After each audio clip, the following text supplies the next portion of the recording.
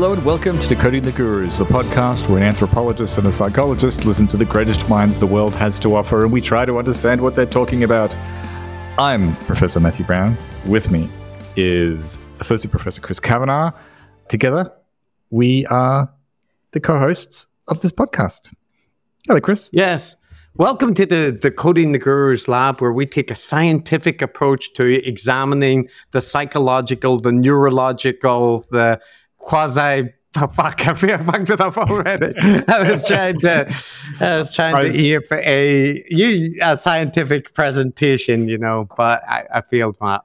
Yes, but keep your eyes out for Gurus Pod branded supplements. The best place to get your vitamin D and get your unspecified green drinks that may give you too many doses of particular vitamins. So this is all related to the topic of the episode today. And today, Matt, it's a special episode in a way. Sometimes we do these little mini bite-sized morsel decoding episodes about specific content. Things like some short episode Sam Harris did about his meditation app. That was 9 minutes. We've done Eric's monologues before. We've done a whole bunch of generally shorter content where we focus on a specific topic. And that is kind of what we're doing today. The content that we're looking at is just a 20-minute episode by Andrew Huberman. So in that respect, it is a mini decoding, but I actually think it's going to take us a little bit of time to get through all of the clips and talk about the intricacies. So I think this is more a medium-sized episode. And because of that, Matt, it probably justifies a little bit of an introductory segment. Wouldn't you say? Sure. That's right. I don't want to make any strong claims about the length of our episodes at the outset here because it will be double or triple what we expect. So yeah, we could do an intro. And yeah, looking at a small amount of Huberman's content, it's a good jumping off point, isn't it? Into, a few little topics in health and wellness. There's precedent. We've done small pieces of content before and then went on to do longer pieces of content. We likely will do that with Huberman, but we did Sam Harris, a small piece of content, and he has cropped up in Bill Maher's episode, for example. But we're going to do a full episode on him very soon, a recent appearance he had on Chris Williamson. So you will get the full decoding. It doesn't mean that's not coming. It just means this is a, more... appetizer. Yeah, that's it. Now, Matt, well, let's say before we get to the guru sphere and what some of the characters there have been up to, I do want to give a positive shout out to a couple of things that I consumed and enjoyed recently. Mm-hmm. Would you be opposed to that? I would be all for that. I think we might have consumed and enjoyed the same content, Chris. I don't think so, but there are some overlaps, but yes. So the first thing is that there is a podcast called, I don't know how to pronounce this correctly, but it's Nullius in Verba. It's by Daniel Lakins and Smriti Mehta. Again, apologies to both for the pronunciation of their names. But if we are an academic podcast, they are a fucking academic podcast. It's hardcore academia. The episode titles are in Latin. I think it's Latin, and the topics covered are quite academic and scholarly in nature. But don't let that put you off. It's still entertaining. And in particular, the recent episode was about the open science movement and the kind of replication crisis and the beginnings of that. Daniel is talking about his involvement in the reproducibility project and some of the behind-the-scenes stuff there, but also his experience pre-replication crisis about, things that were acceptable in the way that people approached handling data and whatnot. And it's just a really good episode on the kind of history of the replication crisis, the reactions to it, and the various quite impressive coordination efforts to examine the issue. So I really want to recommend it, and Daniel agreed to come on and talk about it, and I'll try and lasso his co-host as well. So we'll see, but at least we will have Daniel on as a guest soon to talk about similar such issues. Good. Well, you're right. I haven't listened to that content, but content that I have listened to and can recommend, and that I know you have listened to and enjoyed as well, is a podcast called Surfing the Discourse by... Oh, that's a good name. It is a good name. I wonder where he came up with that from. Never mind. I mean, no, it's by Jack Treadwell. He's a cognitive science / philosophy PhD in New Zealand. He cites his sources liberally, most of which are us, which that's we important. Appreciate. Yeah, good. It's very important. Yeah. He's already off to a great start. But no, more importantly, I think I can basically endorse Jack, because it would be a good option for people that want to get more Decoding the Gurus into their workday week. That's right. But we're just not producing enough content. Jack's work will scratch your itch. Let's see. This first 3 episodes, he's looked at Andrew Tate's interview with Tucker Carlson. He's looked at Gad Saad on Joe Rogan. He's looked at Jordan Peterson with Russell Brand. And I've heard the first 2, and they're great. He's got a charming New Zealand accent, and he's got a light touch. I like his style. He does many of the similar things we do. He's got his own takes, though. And yeah, I think if you enjoy our podcast, you'd enjoy his. Yeah, I will say that this is our first spin-off anti-guru, the first of many. I fully endorse him. He now needs to go and have death matches with Alexandros Marnos. This is the only, the inevitable outcome. But before he does that, I think it's fair to say that he does a lot of the things that we do, but slightly more efficiently with less guff. And so his episodes are around about an hour long. They get pretty quick into the content, and he makes the point straightforwardly in a charitable way and moves on, and he's playing clips and stuff as well. So yeah, I really like it. The content is good. He's got relative expertise in some of the areas, right? Because he's familiar with cognitive science and whatnot. And it's good. He's got a funny accent. It can all be recommended. I said to him on Reddit, if he ever finds a co-host with a Scottish accent, then we could be in serious trouble, Chris. We've got competition then.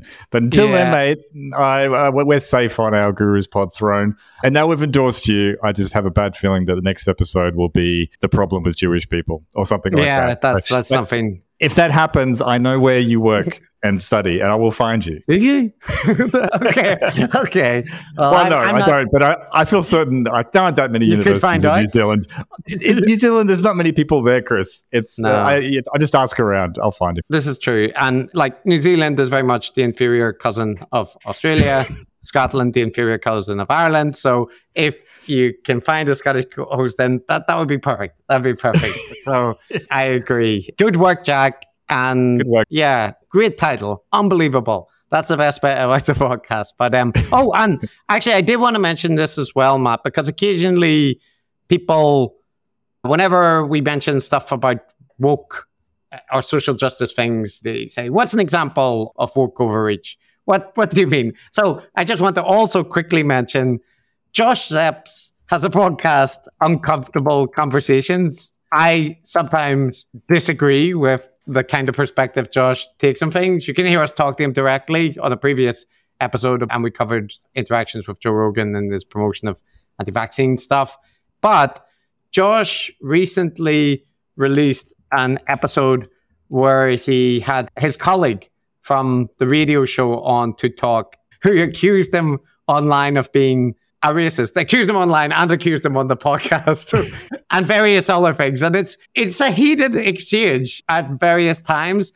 And yeah, I just would say that if you want an example of the kind of perspective that I would see as illustrating the kind of modern, inverted air quotes, woke approach, go there. Go listen to that podcast. I find myself largely in agreement with Josh in that conversation. But you might find yourself not. But if you want to see an example, there you go. That recent episode. So okay. So instructive of making the distinction. Well, that's good. Josh's podcast is living up to its name, Uncomfortable Conversation. He's Aussie, right? Yeah, a New Zealand Aussie. So that's why it popped into my mind, that whole continent. Very much so. Yes. So that's that. Now, Matt, those are good things or interesting things. And the guru sphere, we sometimes look at it, we gaze into its misty, incandescent glow and try to fathom what the fuck is going on. And there's always too much. There's too many gurus doing too many demented things to cover. So we just have to pick out the choice morsels, throw our line into the depths and just see what nibbles we get. Pull a couple of the strange fish and inspect them. So what have you got for us? Well, a reliable nibble this week from one Jordan B. Peterson. Okay. There's a couple of things that he's been up to. Famously sane Canadian psychologist. Yes. So one of the things is that he's currently reeling against the College of Psychologists of Ontario because they sought to rebuke him, or at least in response to complaints received about his conduct, they wanted him to attend training about how to conduct yourself online. Now, that was never going to go down well, but it's fair to say Peterson took it particularly badly. He went on various rants. He's already released podcasts about it months ago, and it is presented as Marxist education camps. He's being sentenced to have his mind wiped and his opinion not allowed to state any opinion. And there's various intricacies that can be discussed about the validity of some of the complaints, because some of it is people taking objection to, like tweets that he's made, which are highly political in nature. And the question is that something that a professional board of psychologists should really be policing? This is how Jordan has presented all of it. But there are other stuff where it appears he's carelessly commenting on psychological issues, specifically around trans topics and that kind of thing. So in any case, he presented it as a witch hunt to destroy him, and he sued the college. He actually took them to court to say that they don't have the right to do this because it's infringing on his free speech. And the judge kicked out the case and said he needs to pay the costs of the college because they're perfectly within the right to, suggest that a member in response to a complaint goes on a training course. So inevitably, Jordan will appeal and whatnot. But that's the first thing that's happened. So he got a judgment of 25,000 Canadian dollars against him, and he was unhappy with that. Yeah. Well, Jordan Peterson, of course, is somebody who has a great big cancel me sticker on his back. He yearns for it. He looks for it. He loves it. I've got friends online who, are more in the centristy, liberal, free speech camp. And without endorsing Jordan Peterson, they would argue that it is an infringement on free speech. I mean, I don't know about that, though. I mean, I feel like it's a college, right, of psychologists, a registration board for a professional body. They get to choose what criteria they want amongst their professionals who are going to be registered with them. Presumably, if somebody is tweeting like a demented loon, which, that's a charitable way to describe Jordan Peterson's tweets, then, they're within their rights to request that he please stop, or that it might cause issues with his registration. I mean, I think it's analogous to, like, if you had a college of epidemiologists or surgeons or whatever, and they're out there on Twitter tweeting demented stuff about the New World Order and vaccines and so on, then, if I was running that college, I wouldn't want that person in it, right?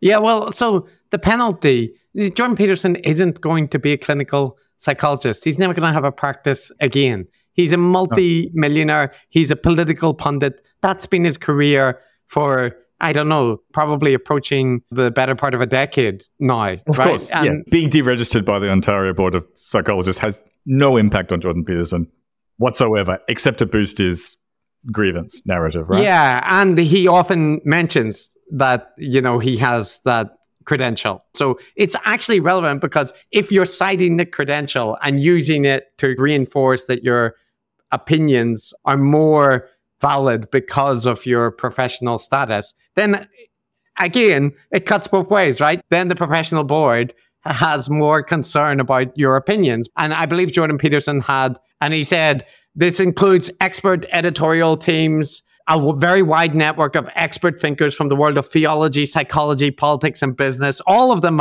they're working, to make sure he doesn't say anything. He chooses his words very carefully. Now, if you go and look at Peterson's feed for today, you would just see an unrelenting stream of outrage, clickbait, haikus, because he's taken to writing in just like a random poetry thing. There was a period where almost all of his tweets were accompanied by images of the Joker, right? So it's just so the two things are absolutely in contrast.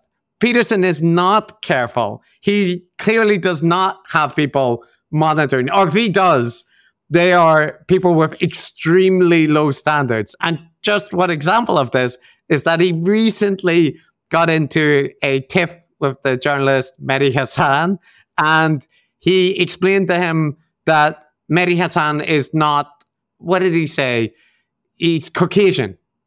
And so Mehdi Hassan being somebody of Asian descent, Indian descent, and self-identifying as brown. And Peterson said that, his tan is the same as Jordan's. And then he went on to cite an article of 19th century racial classifications, which, had Indians down as a subgroup of Caucasoid or whatever. But just like that choice to get into debate with someone over their ethnicity, and I'm presenting you, the most pale, gaunt, white Canadian professor, is essentially as tanned as Mehdi Hassan. It just beggars belief. Yeah, it didn't make a lot of sense, that tweet. I think I know what Jordan was trying to say, but even that was stupid. Yeah, well, I think the Council of Elders that is overseeing his tweets need to lift their game. Maybe they're just tired. This is too much work for them to do. There's too many of them. He had that tweet recently about the 1,100 eminent scientists, right, saying there's no climate emergency. Again, Matt, bottom of the barrel, clickbait, absolute rubbish, basically. Yeah, one of the things, Chris, that people say is that, Jordan Peterson is very smart, but, he's becoming mentally ill or he's got these problems or whatever. But it's always prefaced by this acknowledgement that they're very smart. And just going by what they say and write, it's not something that, like, if one of my mutuals on Twitter fell for, like, obvious propaganda clickbait, like that 1,100 eminent scientists say that climate change is a hoax, right? You don't have to be very smart to spot that something smells fishy with that. And it takes literally 10 seconds to check and see that it's complete bullshit. Absolute bullshit. So, I don't know. What's going on? In line with what he's done before. He's just become like more blatant about it, but he used to always like share occasional articles about this is the coldest winter yet and say, I've read 200 books on climate change, so I know that nobody knows anything about climate and so on. Like he just regurgitates standard climate denialist talking points. And not even good ones, like clickbait ones, like ones that are just bottom of the barrel. So, whoever's overseeing his tweets need to lift their game. Michaela and Jonathan Pajot, come on, try harder, guys. He needs a bit more oversight. Otherwise, he's going to lose his registration. And the last thing that he's been up to, Matt, that I'll mention, it's not the last thing he's done. He does too much, but he went to the Republican debate, the candidates for the presidential nominees for the Republican Party in America. And at that event, he chose to wear an outfit that was fashioned from his profile picture on Twitter, which is a picture that he drew, a kind of abstract art thing that he drew as the cover of one of his books as well. But so he had a jacket made out of a picture that he drew, and then it has his signature emblazoned over various parts of it. And just somebody who complains about people being self-indulgent and prideful and all this kind of stuff and wallowing in self-pity. He's just such a walking contradiction, such an egocentric nightmare. Well, not just egocentric, Chris, but he'd be the first person to retweet angrily some picture of some young male model wearing something that isn't orthodox, proper male, down-to-earth clothing as woke culture gone mad. And he dresses like a peacock. But it's a peacock that is like adorning itself. And there's no metaphor I could use with a peacock because a peacock wouldn't do it. But it's the fact that he has his own picture, right? It's not a picture he likes. Well, it is a picture he likes. It's his picture. It's his signature all over him. Just an absolute egomaniac. It's hard to overstate it. So yeah, that's it. That's what Jordan's been up to, being an absolute egomaniac and tweeting like a demented teenager. And that's it. And in his response to the college, he basically said, he's going to make their life hell. He's going to target all of the individual members and set his followers on them. And, we'll see who cancels who, blah, blah, blah, all that. So, yeah. He's loving it. I mean, that's the thing. Don't believe it that he's the victim of some kind of thing here. He lives for this kind of thing. This is his brand. Oh, and he tried to raise funds for cancellation. That's right. A cancellation defense fund. Yeah. Because he really needs that. He really needs that. Yeah, can't afford that $20,000 or whatever it was the costs were for his totally speculative and dubious suing of this council. Yeah. Oh, God. I know. Chris. So that's that, Matt. Well, that's the Guru Sphere. It continues to twinkle out there, a beautiful constellation in the night sky. So let's turn to the Guru of the hour, Mr. Andrew Huberman, a fellow whose star has been on the rise in recent years, but I think he's now probably the most successful science-themed podcast in the world. And on most podcast charts, I think he's up there, approaching Rogan and Lex Friedman levels of success. So, yeah, an influential figure. And one that I think at least some portion of our audience would have a rather positive perspective on, judging from various feedback that we receive. Like, when we say we're going to cover people, you get responses which are range, and with Huberman, a lot of them are, oh God, don't say he's, I still like him. So that's interesting. Yeah, so an interesting character. So he's a professor of neurobiology and ophthalmology at Stanford. He is a researcher there working in the biological sciences. I see, according to his Google Scholar page, that he's got quite a few papers there, a lot of citations. Most of them are co-authored publications. There's probably just a few papers there where he is first author. But yeah. A common pattern that we sometimes see amongst people we cover. But nonetheless, I think he's more credentialed than most of the people that we would look at. So legitimate credentials, and I believe still affiliated with Stanford and still working there. I don't know if he is teaching courses or whatnot, but anyway. Yep. He is a very established researcher. And at the same time, he has this health podcast, which we're going to talk about. It's also worth mentioning he's a big, manly... Oh, yeah. He's a big, buff, beauty dude. He's like very much... I mean, I think his whole vibe is the kind of optimizer, productivity guru kind of thing, but with a very strong scientific presentation that this is about the evidence. This is not about marketing you some bullshit fad. It's trying to distill the most current scientific evidence, give you free protocols that you can put into practice in your life or, not, depending on your own choices. He is just there to communicate science in an engaging way. But the point is a rigorous scientific way. He's not going by, just his vibes or this kind of thing. Yeah. Just a little morsel, just like a 20-minute, I think just a beginning, actually, of one of his main podcasts, most of which is behind a paywall, but we listened to the first 20 minutes of it. Yes, this is right. So he recently released an episode that was the first 20 minutes of his AMA episodes, which he does periodically. And this particular one was called AMA number 10, Benefits of Nature and Grounding. So that's the part that is available for anybody to see, right? And it's around 20 minutes long. We'll get into it. But one other thing, just to note, Matt, that I believe the origins of Huberman's podcast, at least in part, comes from Lex Friedman recommending that he start a podcast. He's credited Lex as being the person that like pushed him, and he often online speaks glowingly about Lex and, the importance of Lex to his whole podcast approach. So, Lex deserves some credit for giving the world Huberman.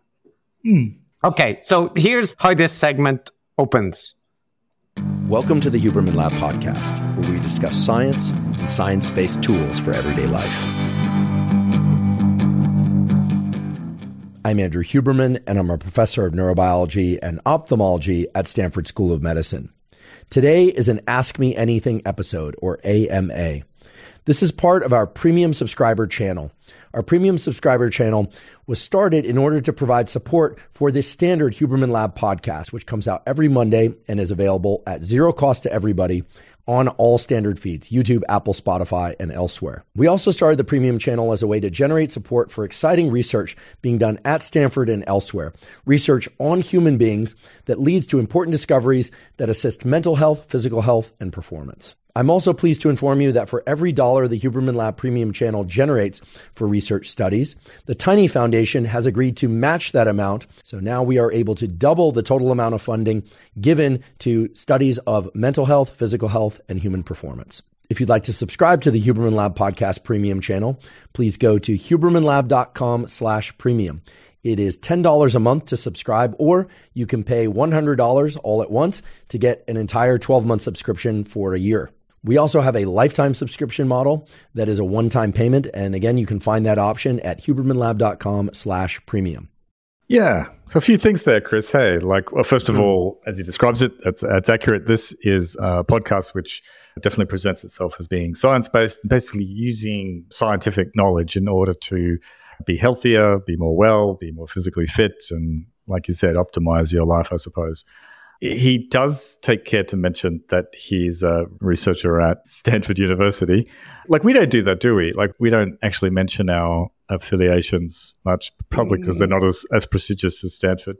But yeah, Oxford, that little known university. You have brought that up from time to time. But look, no. I'm just. This is not really much of a ding. I'm just making the point, I guess, that Huberman does lean on his credentials, lean on his position at Stanford University as part of the framing for why, this is a good, reliable source for science-based advice for your life. Yeah, well, one issue that I have, and this was brought up as well on the recent Conspirituality podcast, which they did about Huberman, and I would recommend to look at. But Huberman's podcast is called the Huberman Lab, and his lab at Stanford is called the Huberman Lab. But he also says in the introduction to his full podcast that this podcast is not, it's not directly affiliated to the research lab. They're two separate things, right? Because one is a podcast that takes advertising and so on, and the Huberman Lab is an academic. But they've got the same name. So when he is saying, subscribe to the Huberman Lab, I feel like the solution there to keep the two clearly distinguished would be just not to call them the exact same name. And the reference to subscribing to the podcast helps support the science of doing research.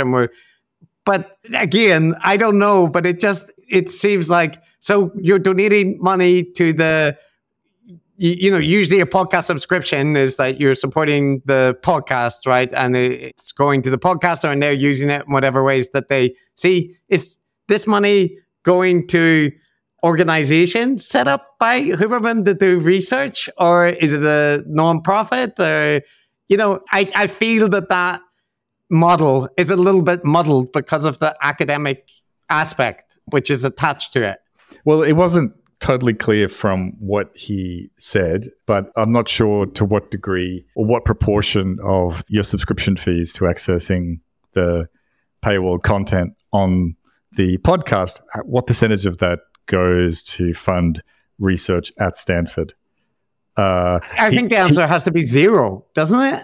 Well, he said some amount does. He said it goes to supporting research efforts into this, but it's unspecified, that's going to his lab at Stanford. It's not going to be signed in like a grant, right? No, that's the thing. I have no idea. I was just visited the hubermanlab.stanford.edu FAQ page, but it doesn't make it clear where that funding goes. But anyway, Stanford science to do more science, yes. Which I suspect some percentage of it must be going to it. Otherwise, you couldn't say that, right? I just don't know. It sort of implies that it's maybe most of it or all of it, but. Well, the thing is, you can make an online donation to the Stanford Huberman Lab at Stanford. There's a tax ID and stuff associated with it. Is that the same thing that you donate to if you donate to the Huberman Lab podcast? The podcast. It's hard to, like you said, the fact that they have exactly the same name makes it difficult. So it's hard to know. Yeah. And in both cases, you're donating to support the science of that. It's just, the whole point is the confusion could be avoided. It's like, it's not a huge thing, but I think it is just something that if you're an academic, you would be aware of, and you want to make, I don't know, like it depends on people, but I would think you would want to make a clear division between your for-profit podcast activities and your academic research. Yes, career. Because a podcast like that is, receives money from advertisers. It has, we could talk about the natural supplements that I think, did you tell me, Chris, are branded? Like Huberman Lab? Huberman has his own brand as well as he endorses various brands of supplements. Right. So it's clearly, at least some proportion of it is clearly for profit and is not done for research purposes. So a clearer distinction between those two things might be helpful, because obviously, but I guess it sells well, doesn't it? If you're looking for subscriptions and so on, if you give the impression that you supporting the podcast is supporting research, then that is helpful, I suppose. Yes, indeed. So in any case, that's a general issue, I think, about the framing and the branding of the podcast, which extends from outside of this episode. This particular episode, Matt, this is the framing of this segment, or what this particular question that he's going to answer in this segment is about. The first question is about nature, in particular about the scientifically supported benefits of getting outdoors into nature. The person asks about the role of sunlight, the role of calming sounds, the role of observing wildlife, of observing green colors, and, quote, other stuff. And in fact, I'm glad that they asked about other stuff, because I get the question about the scientifically supported benefits of nature a lot. I often also get the question about grounding. For those of you that aren't familiar with what grounding is a practice of putting your feet on the earth directly with bare feet, oftentimes into soil or on a lawn. And it's a question that I seem to get more and more. In fact, every week for quite a long while now, on social media or elsewhere, somebody asks me about the scientific support for this practice of grounding. So obviously there's a lot of interest in what the scientific research says about getting into nature and putting one's feet on the ground, aka grounding, and so on. Yes. So Matt, can I just ask you what you would think that he will cover in his response from that frame that he has just provided? Like, what topic is he being asked to comment on, or, does he say that he's going to address? Grounding? Well, yeah. So, that's correct. Well done. He did also point out the benefits of being in nature, right? Because as someone pointed out to me when I mentioned online that I was going to cover this episode, they said the person didn't actually mention grounding in their question. They say other stuff. Then Huberman goes on to say, well, this is a good opportunity for me to talk about grounding, right? Because I'm asked a lot every week about grounding. So he's going to talk about nature and grounding. But it's very clear, right, that a lot of interest around the topic of grounding. The issue of grounding is going to be covered. And in fact, the title of the episode has grounding in it. Okay. So grounding is going to feature quite clearly, you would say. Okay. Yes. Your Honor, may I move on? Just having established that. So first, before that, Matt, there was one other thing. Now, you can tell me if you think I'm being too cynical here, but do you think it says anything that the audience that you've cultivated is sending you a lot of questions about grounding? That you're enough that you notice that you're hearing about it repeatedly every week on social media. Does that say anything, or would you think that's me reading into things too much?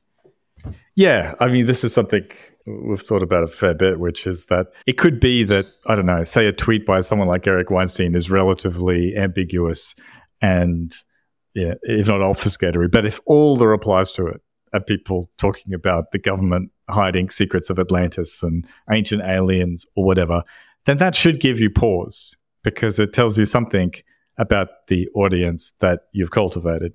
So, you know, it's understandable, but if I was Dr. Huberman, I'd be concerned if I had cultivated an audience where I had a lot of people who were enthusiasts towards the wackier side of natural health and medicine. Right. Yes. And I would say that if that was the case, you know, that understandable, people in California interested in productivity hacks and stuff might be more inclined to some of the naturalistic pseudoscience kind of stuff. But we should just rig up a thing anytime that followers from California goes above a certain threshold, like a little alarm goes off. But I would say, Matt, that if you brand yourself as this podcast is about science, this is a science podcast, right? That just my opinion, this is a personal preference. The first thing to do would be to establish the relative lack of science surrounding grounding. If that's the key topic, the first thing you should do is ding that up. Well, before we get into that, Chris, maybe we should give people just a quick introduction to what is grounding, what are the supposed benefits, and how does it supposedly work? Grounding is the practice of sticking your feet on the ground barefoot and... Oh, I do that all the time. Yeah.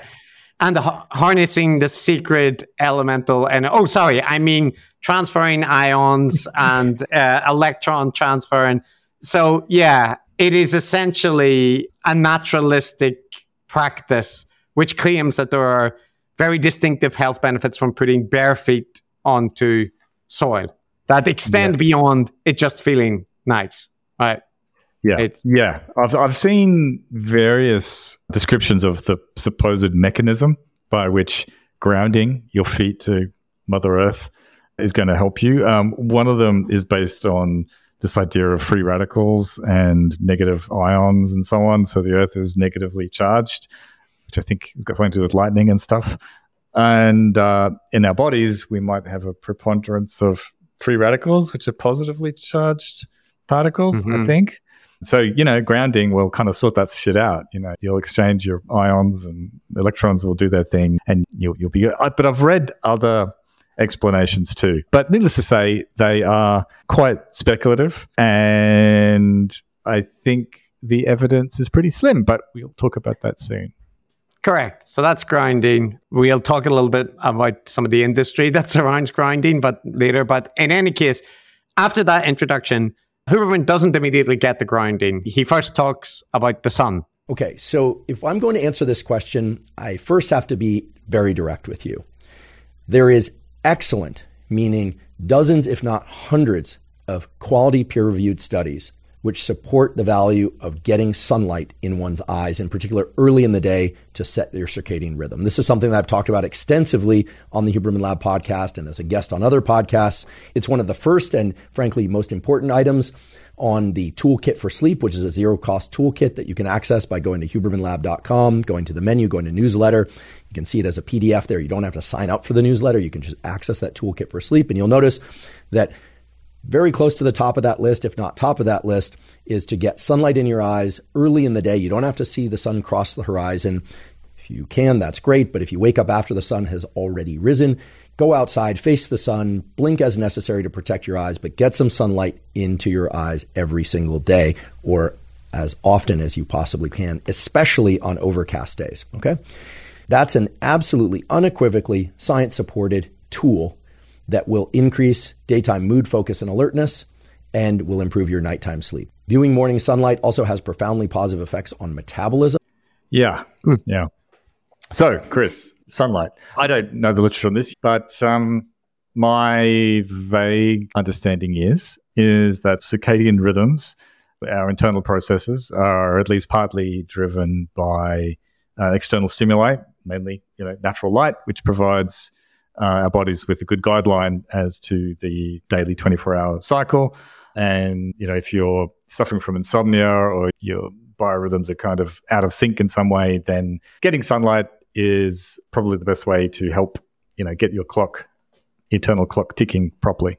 Right. Yeah, I don't think there's a huge amount controversial about sunlight exposure being relevant for circadian rhythm regulation. And the basic concepts of having some degree of exposure to natural light through daily activities and early in the morning, likely there are benefits to that. I think from the little research I did into it, these are relatively well established. I will say that the strength of certainty that he attaches to them from my look into the literature a little bit about, the effects of light, the general quality of studies around these topics are, small, multiple outcomes, and a lot of people that are highly vested in the topic because they're promoting bright light therapy or something, publishing papers. So there's a dearth of pre-registered large sample size studies with well-controlled populations. But nonetheless, I think the basic concept is pretty well established, and his claim here isn't controversial at all. But I guess what you're saying is that the emphasis that he puts on it, like, I've got to speak plainly to you. There is absolute, it's almost like he's putting that as to create a contrast. Well, yeah, the framing doesn't make sense at the start because he says, if I'm going to answer this, he's just done that bit where he's talked about, okay, I get these questions about grounding all the time and then he says, if I'm going to answer this question, I need to be direct with you. And it suggests like, I'm going to tell you, the hard, important truth. And then the first thing is the sun, this other thing that I recommend is really important. And it's like, okay, well, this wasn't exactly a harsh truth. It's something that almost all of his audience will agree with, and that is, relatively low controversy attached to it. Some people have presented them as implying that staring into the sun in the morning is a healthy thing. I don't think that's quite fair, but I think he might be strongly emphasizing the benefits in a way that the evidence might not entirely warrant. But nonetheless, this is a thing that he is promoting. I don't think it gets sunlight in the morning. What's harm? And it's, my issue a little bit is more with the framing than the particular intervention that he recommends here. Yeah, sure. So after that, we then get to the grounding thing. Oh, no, we don't. So next, what comes up is negative ionization. Now, why am I talking about this practice that I've already talked about extensively on numerous podcasts before? Well, because the question is about nature, and sunlight is a key feature of our natural environment. But the person is also asking about other features of nature, seeing green colors or blue colors or running streams for that matter. Well, here too, we can ask, what does the scientific data really say about things like going near a waterfall or a running stream or being near an ocean? Actually, this is quite interesting. There is actually a peer-reviewed literature on negative ionization, as it's called, which is a pattern of ionization that's present close to bodies of water and particular types of bodies of water, such as waterfalls, running streams, etc. There's actually a laboratory at Columbia University School of Medicine that has published fairly extensively on the health benefits of negative ionization as it relates to setting circadian rhythm and some other aspects of mental and physical health. I intend to host the head of that laboratory on the Huberman Lab podcast in the not too distant future. Okay, so negative ions floating around there in nature, particularly around bodies of water, perhaps. Maybe sunlight helps as well. What's the deal there, Chris? This, again, is something that I know nothing about. Yeah, so one thing there, Matt, is I want to highlight something. Like, so you see when someone says, okay, there's this topic and there's a lab that has focused on this a lot, and I'm going to get the head of that lab in to talk about it, right? This reminds me, remember we did the segment of Huberman where he had the guy in to talk about the pheromones in tears?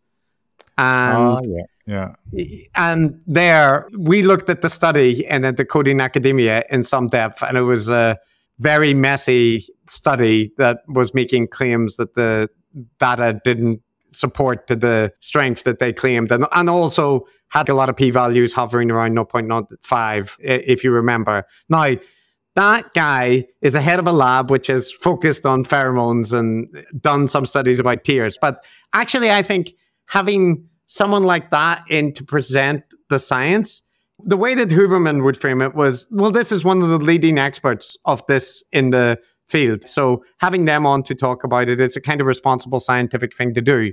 But I would actually say you got to be careful there, because if you wanted to talk about power posing, the person that you should have had on 15 years ago or whatever would have been Amy Cuddy.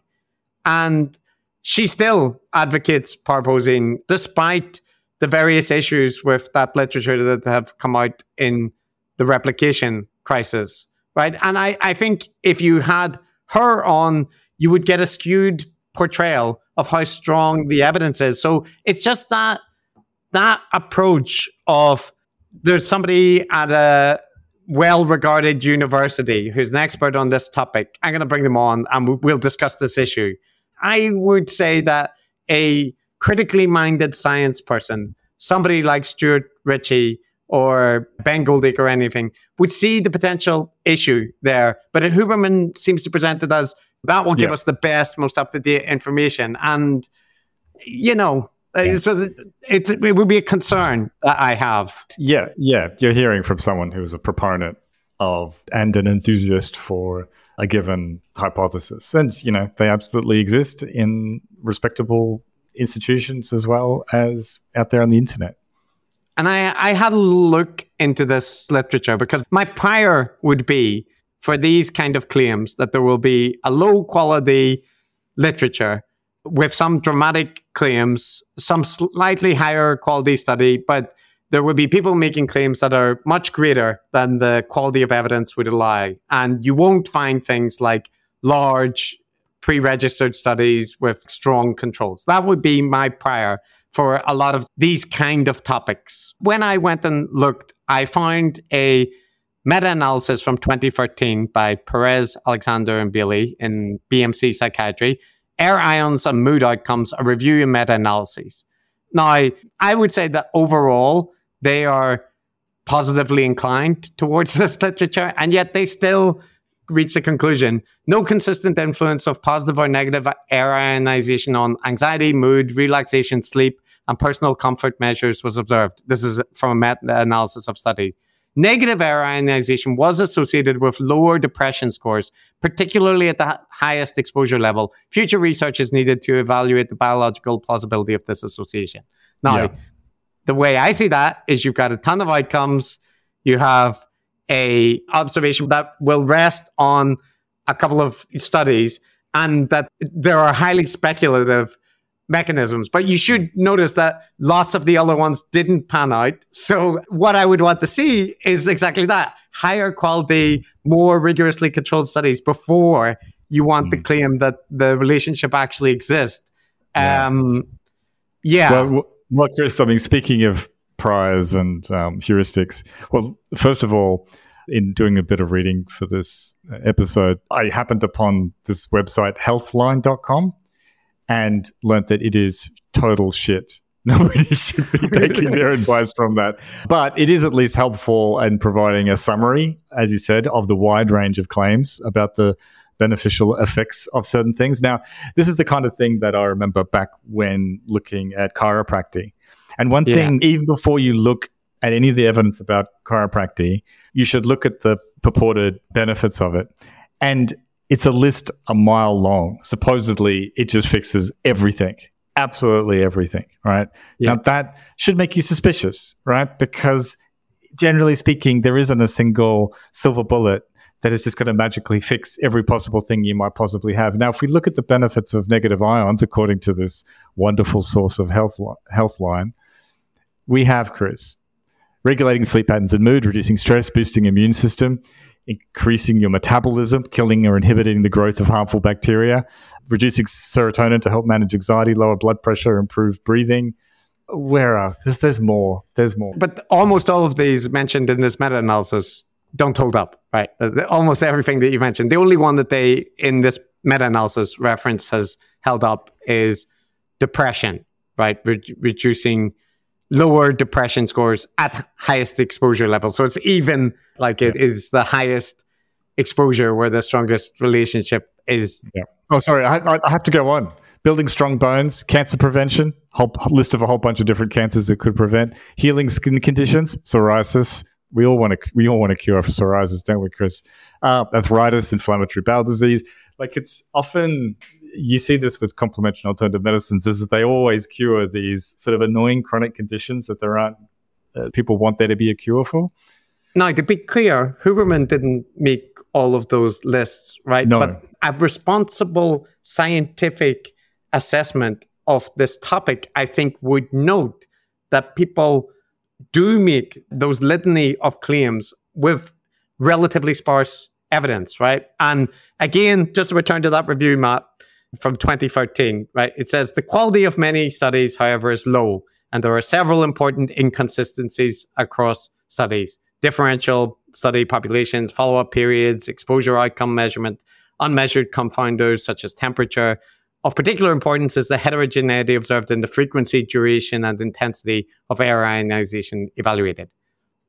That is, again, telling me this is a low-quality literature. So your approach should be skeptical. Now, let's go on and see if Huberman's descriptions reflect that, because his listeners are not going to have time to do what I did and go and look up a meta-analysis. For now, we can safely say this. There does seem to be some positive health benefits to placing oneself near bodies of water, in particular, moving bodies of water. And of course, as is always the case when there's a discovery about how the natural world can impact health, there have been some technologies developed to create negative patterns of ionization within a home environment. But as with viewing sunlight exposure and comparing it to, say, SAD lamps, the negative ionization machines that one can purchase and put in their home environment have been shown in a few studies to produce some positive health benefits, but those positive effects in no way reach the level of positive effects that have been demonstrated in studies where people are actually spending a dedicated period of time outdoors near a moving body of water. Yeah, I mean, so I guess what you'd be saying, Chris, is that he puts a positive spin or optimistic spin on the available evidence, like very mixed findings with, low quality studies, heaps of different outcomes. And there's always like a random scattering of positive outcomes with any crazy thing you might propose. And if you just focus on the positive bits and you sort of ignore all of the methodology and all the null results, then you can say without lying that positive benefits have been shown or observed. Yeah, and I also think this framing, he is presenting that the evidence is not so strong for like the artificial stimulation, via negative ionization machines in homes or whatnot. So I think this is partly good because he's warning the audience to some extent that like claims that people... buying products that will supposedly fix this for you. But I think that presentation also gives the impression that part is like somewhat sketchy, or he doesn't say sketchy, right? He just says it's not really... It's not as strong. The effect isn't as strong. Yeah. But the contrast is, so the relationship is relatively robust when actually being out beside actual flowing bodies of water. That effect is, much more robust than these at-home treatments, right? Yeah. I mean, again, another one of my heuristics, and this is not digging on Huberman in particular, it's just whenever I approach these things as someone who's essentially a layperson, knows nothing about the effects of moving bodies of water on ionization or your body or whatever, is that, well, what's the purported mechanism here? Like, how does being next to the moving body of water help you? Is it magic or what? And no, but like there's obviously heaps of benefits to going hiking and enjoying the great outdoors and not sitting in your cubicle hunched in front of a computer all the time. Obviously, that's true. But if there is some like actual direct effect, then you have to identify the mechanism and then test it, right? In which case you should be going to a lab and doing a controlled experiment, like flooding some poor mice with huge amounts of ionization or moderate amounts of ionization or whatever it is. And because you have to demonstrate the mechanism, right? Yeah. So In any case, here's the summary of what we've covered so far, provided by Huberman. So in thinking about nature, natural environments, there's strong evidence for getting sunlight in one's eyes. There is some evidence for being near moving bodies of water, perhaps, again, I really want to highlight perhaps because of negative ionization created by those moving bodies of water. There is far less evidence for sunlight simulators or negative ionization machines used indoors. See, the thing there, Matt, is I actually think that's pretty accurate, right? Depending on what you attach to those assessments, the evidence for sunlight being, useful for regulation, that's pretty strong. Some, as he says, some evidence for benefits of being near moving water, and then down, right? Perhaps because of negative ion exposure and less evidence. So the hierarchy is correct. But I think the previous discussion, you can view this as pedantic nitpicking, right? But I actually think it isn't, because the impression I would take away if I know nothing about these topics and purely relied on Huberman's summary is that there's excellent research on the benefits of looking at the sun early in the morning. There's pretty good, robust evidence for being out in nature. But the actual mechanism, we haven't quite established that, and we haven't established that we can manipulate it in, home environments. But in reality, most of these literatures, including the sunlight one, I think, to a certain extent, are not excellent quality research. It's low quality studies with effects which are much more debatable. I don't know. Do you think that's being unfair? Because I can see people that would argue, well, he just said it. He correctly characterized the information there. Yeah, I mean, at other points in his podcast, he emphasizes that we're not really sure of the precise effects of this, that, and the other. But what I do know is getting outside, getting exercise, being in nature is good for you. So don't worry too much about whether it's ions or this, that, and the other. Just go and do that. So, I mean, that's the positive spin, I think. Yeah, but that wouldn't be controversial, right? I feel that this is a little bit of a two-step, because if Huberman's message is just understood as, go outside and do outdoor activities, it'll improve your mood and make you feel better, that wouldn't be controversial. It's not like there's a big cohort of people saying, don't go outside, don't spend. It's the science bit. That's the whole part that is important, and why people think what his advice is giving is more credible, because it's based on science. It's not just, I like hiking in a mountain. Yeah, I think that's the issue, which is that it parallels a lot of the advice around diet and how that contributes to well-being. And, people are obsessed with that. It's an existential concern, health and wellness, right?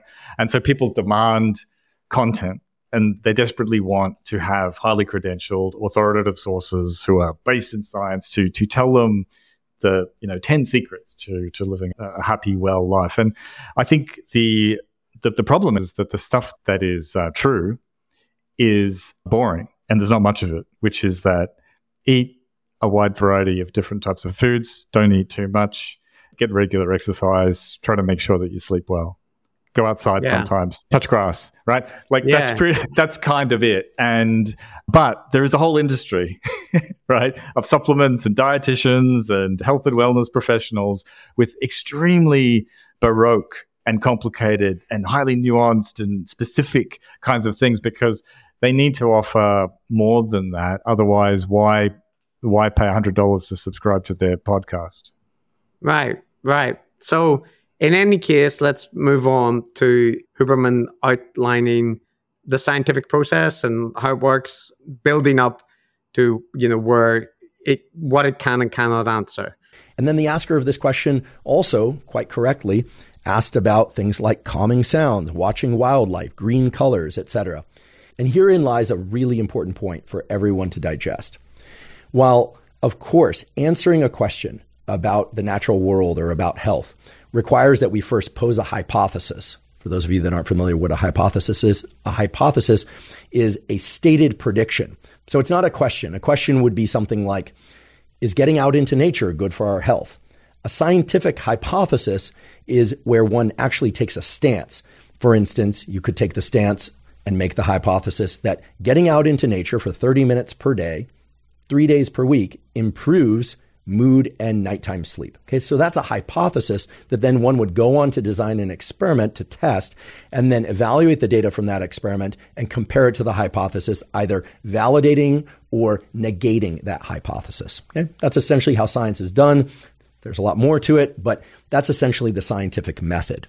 And while, of course, the scientific method is a fabulously powerful tool, for some questions, it is a less potent tool. And the question of, is getting out into nature helpful for enhancing our mental and physical health, is the sort of question that, while ideally you could design a really well-controlled study to address, it's actually quite difficult to design such a study. And here's why. That sounds fine to me. I actually totally agree with Huberman there in a sense, which is that there are a lot of questions which don't lend themselves easily to experimental work. Say people demonstrating the link between cigarette smoking and cancer.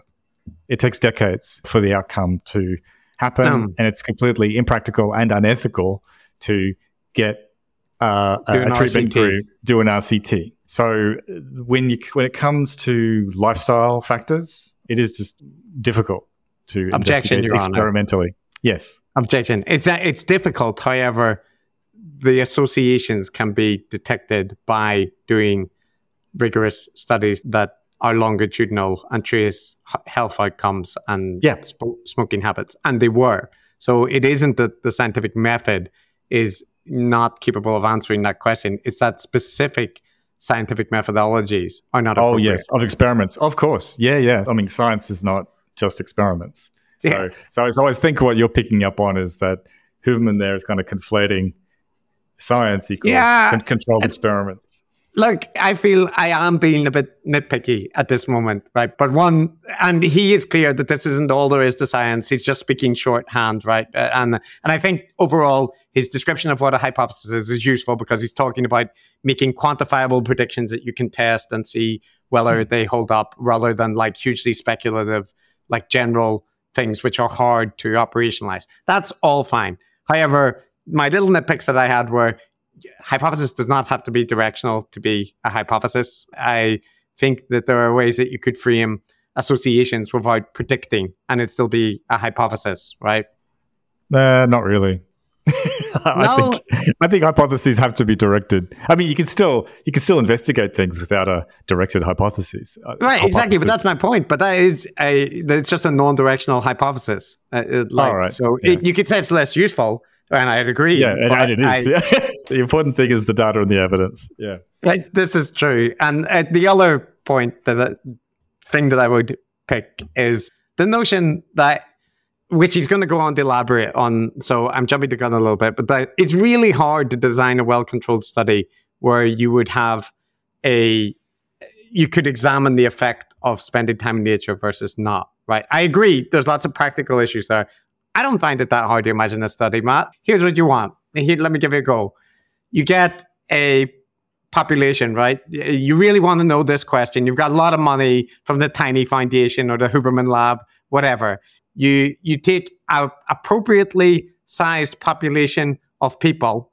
You pay them for their time for a set amount of weeks or whatever the case might be, right? If you wanted to do it really properly, you should house them all together and whatnot, but that might be prohibitively expensive. So let's just say you take a population of people and you randomly allocate them to do something like a daily walk in the forest versus go to the cinema, versus just do what they normally do, versus spend time with friends. And that's the thing that I think all of these studies tend to lack, is that they're comparing spending time in nature versus not.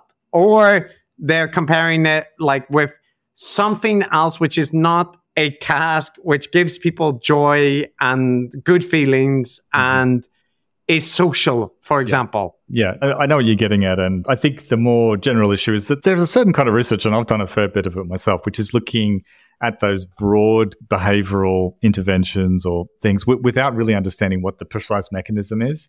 And if you're interested in practical outcomes, just giving people practical advice, and maybe that's okay. So you could go, okay, we're going to send some people outside. The methodology you described was perfectly fine. We've done very similar things with people with gambling problems, for instance, with various types of interventions. We do exactly this kind of research. And, you may not uncover through that exactly why it is that going outside. No, you definitely helping. won't. Of course you won't. It could be the sun. It could be the grass. It could be the smell in the movie cinema. Yeah, it could be the popcorn. It could be the fact that you're walking around a bit more when you're off in nature, right? It's pretty hard to get out into nature without walking, right? So it's confounded with this. So there's a whole bunch of things. And if you really wanted to get at the mechanisms, what is it specifically? So that could be the first stage of your research where you do that kind of, and it will still be a somewhat controlled trial. It's not like you're in a lab where you control every variable. There's going to be random variability, but it will tend to cancel as long out. as it's randomly allocated and the sample's big enough, should be okay. Yeah, should be okay. That's right. At least to an order of approximation. And let's say you find a nice big effect. Great. The people that went out into the forests feeling much better. They're healthier. They've got more vim and vigor and a spring in their step and a sparkle in their eye. Very good. All right. So that's when you might go, okay, well, let's figure out specifically what is the reason for this. And then you do more specific experiments. Well, I have a final nit to pick. I'm with you too from that, Matt. But I know you're speaking in shorthand, but you can be the Huberman stand-in. So the way he presents it is the study negates or validates your hypothesis. Not true. Right? Individual studies only give you a piece of evidence in favor or against a particular hypothesis. They do not validate or invalidate on their own, right? You need much more studies. So if your study found that, what you would want is the study to be replicated by an independent group with a sufficiently powered sample.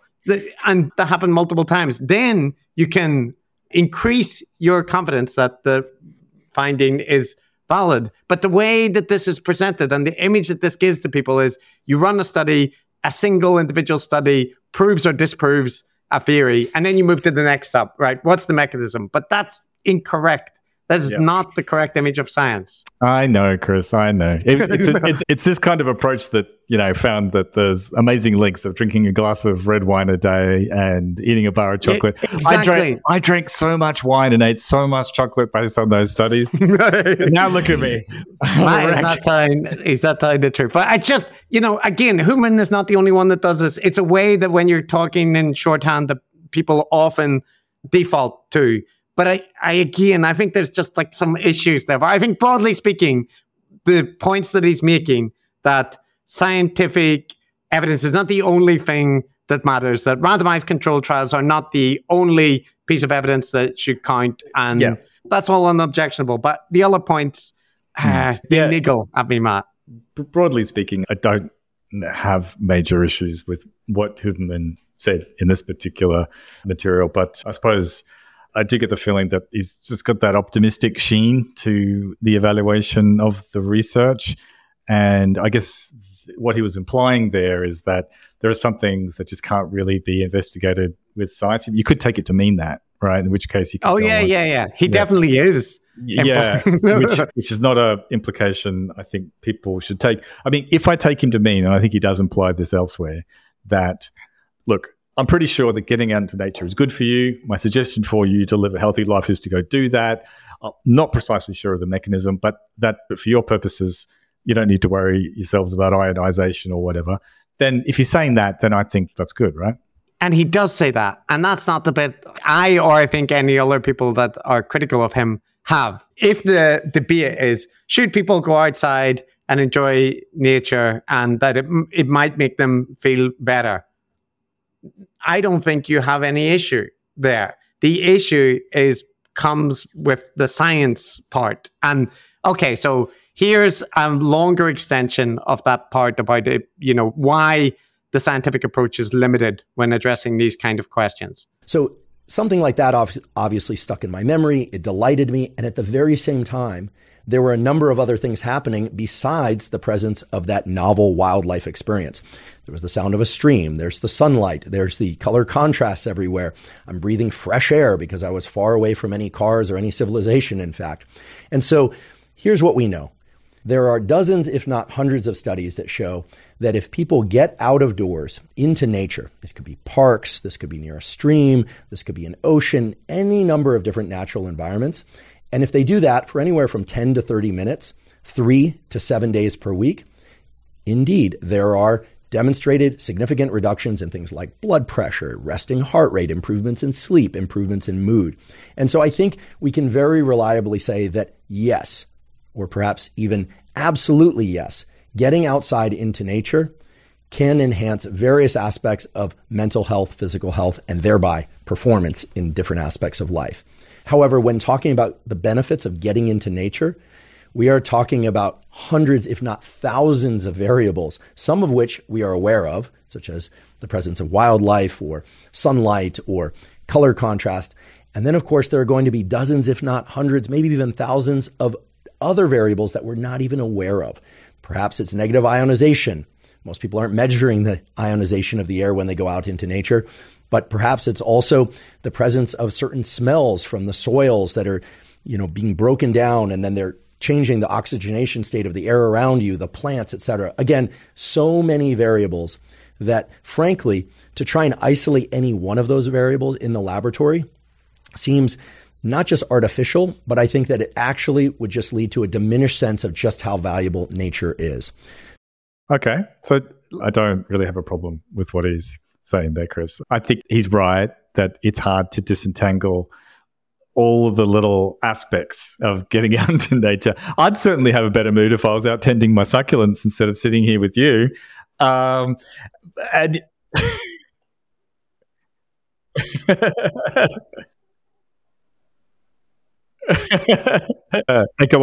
ecological, get it? Anyway. Yeah, I get it. But so on the point that exposure to nature involves a whole bunch of variables, the entire smorgasbord of human sensations hitting you, and trying to isolate individual causal relationships in that cacophony of sensory input, very difficult.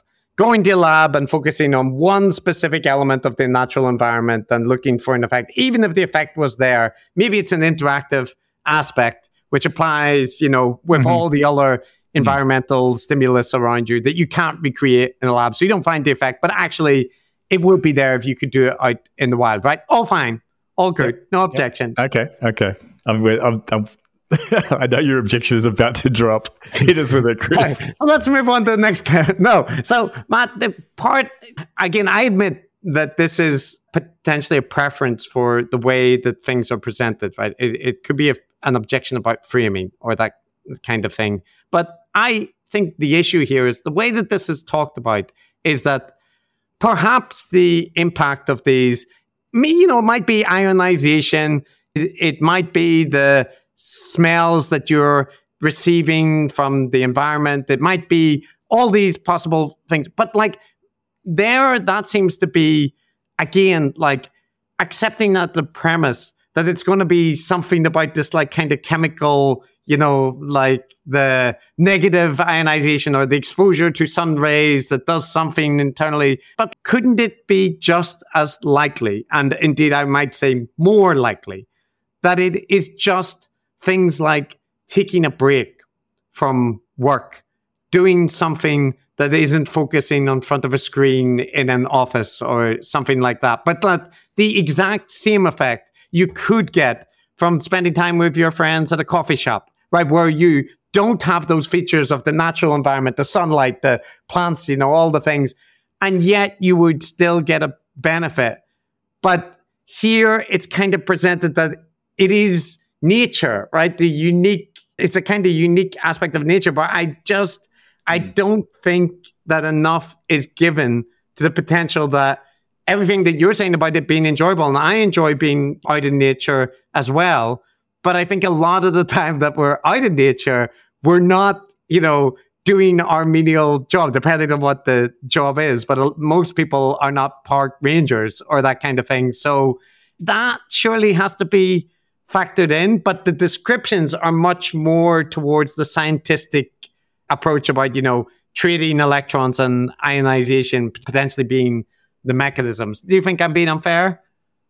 No, I think you have a point. I mean, everything Huberman said is not wrong, but the way it's framed can, I guess, encourage the interpretation that there is something ineffable out there in nature that is special. Some people might believe it's ionization. Some people might be that the healing power of the sun's rays.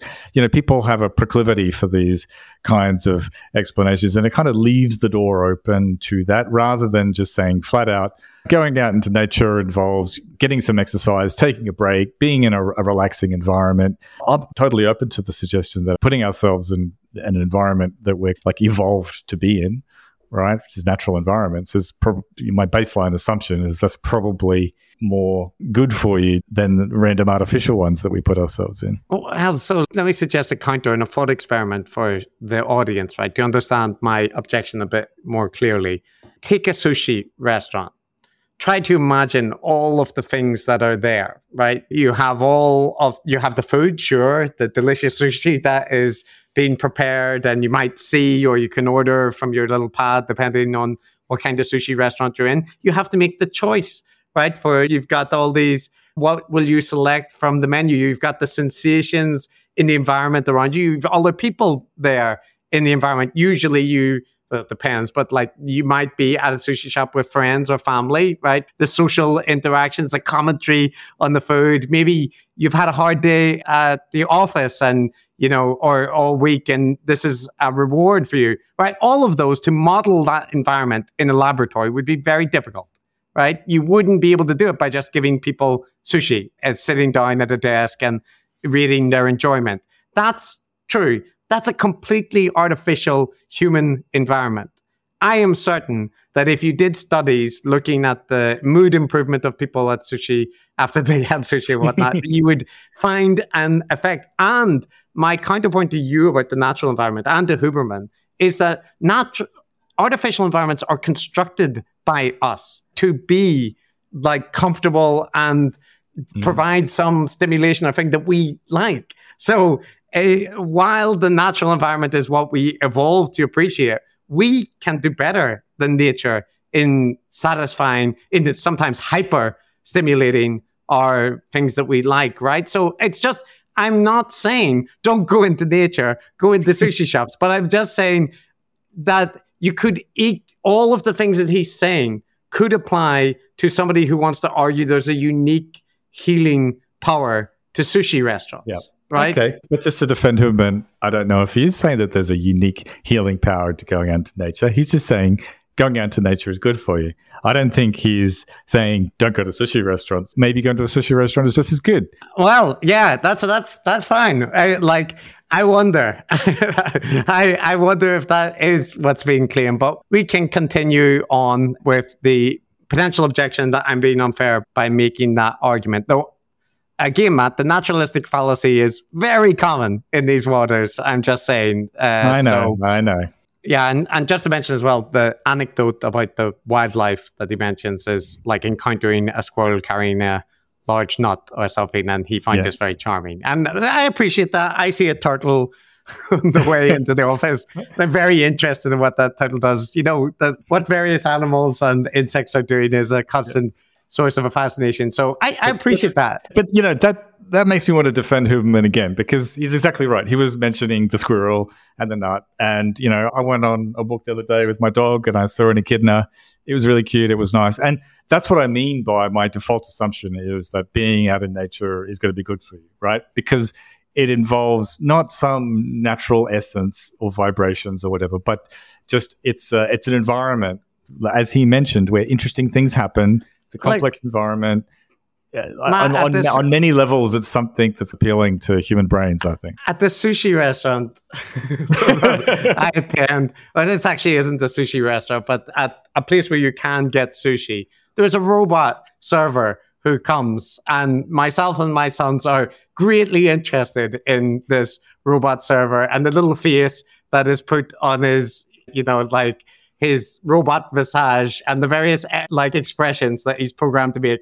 I find that fascinating as well. That's entirely artificial. And I think I know what's going on here. You're a kid that grew up on the mean streets of where are you Dublin? from? Belfast. Belfast.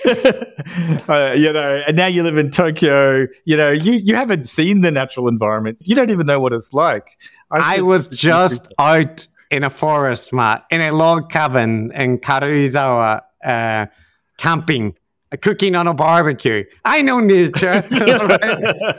I caught my son and I caught fish together, and my wife gutted them, and then we cooked and ate them. So yeah, all right. Okay, all right. Yeah. That's pretty natural.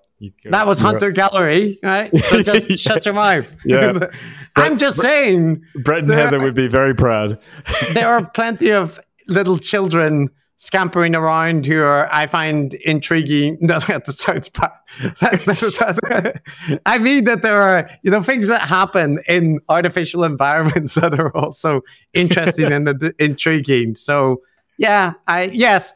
There's even you can have oils and cats in cafes, Matt, if you want. No, I mean I just think in general, on average, natural environments tend to be more stimulating. I think in terms artificial environments tend to be impoverished, right? Like we cut down. Depends what kind of artificial environments you're hanging around in, I guess. But but look, that's fine. I'm not arguing for the primacy of artificial environments. I'm just arguing against there being any magical element to nature. I'm not saying that. I'm saying that Huberman and me is not implying that there's any magical element. Just saying it's a No, we're not.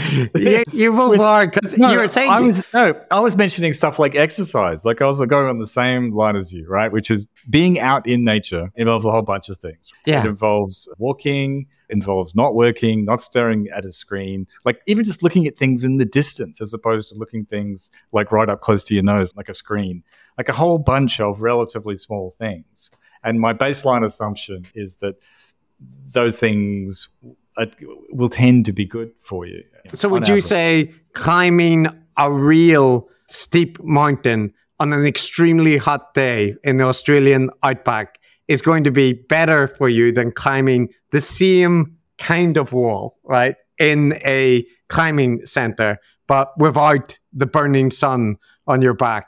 That's a very contrived example, Chris. Yeah, but the issue that I want to point out is like the nature and the outdoors also has other things which could lead to lack of enjoyment, and artificial environments.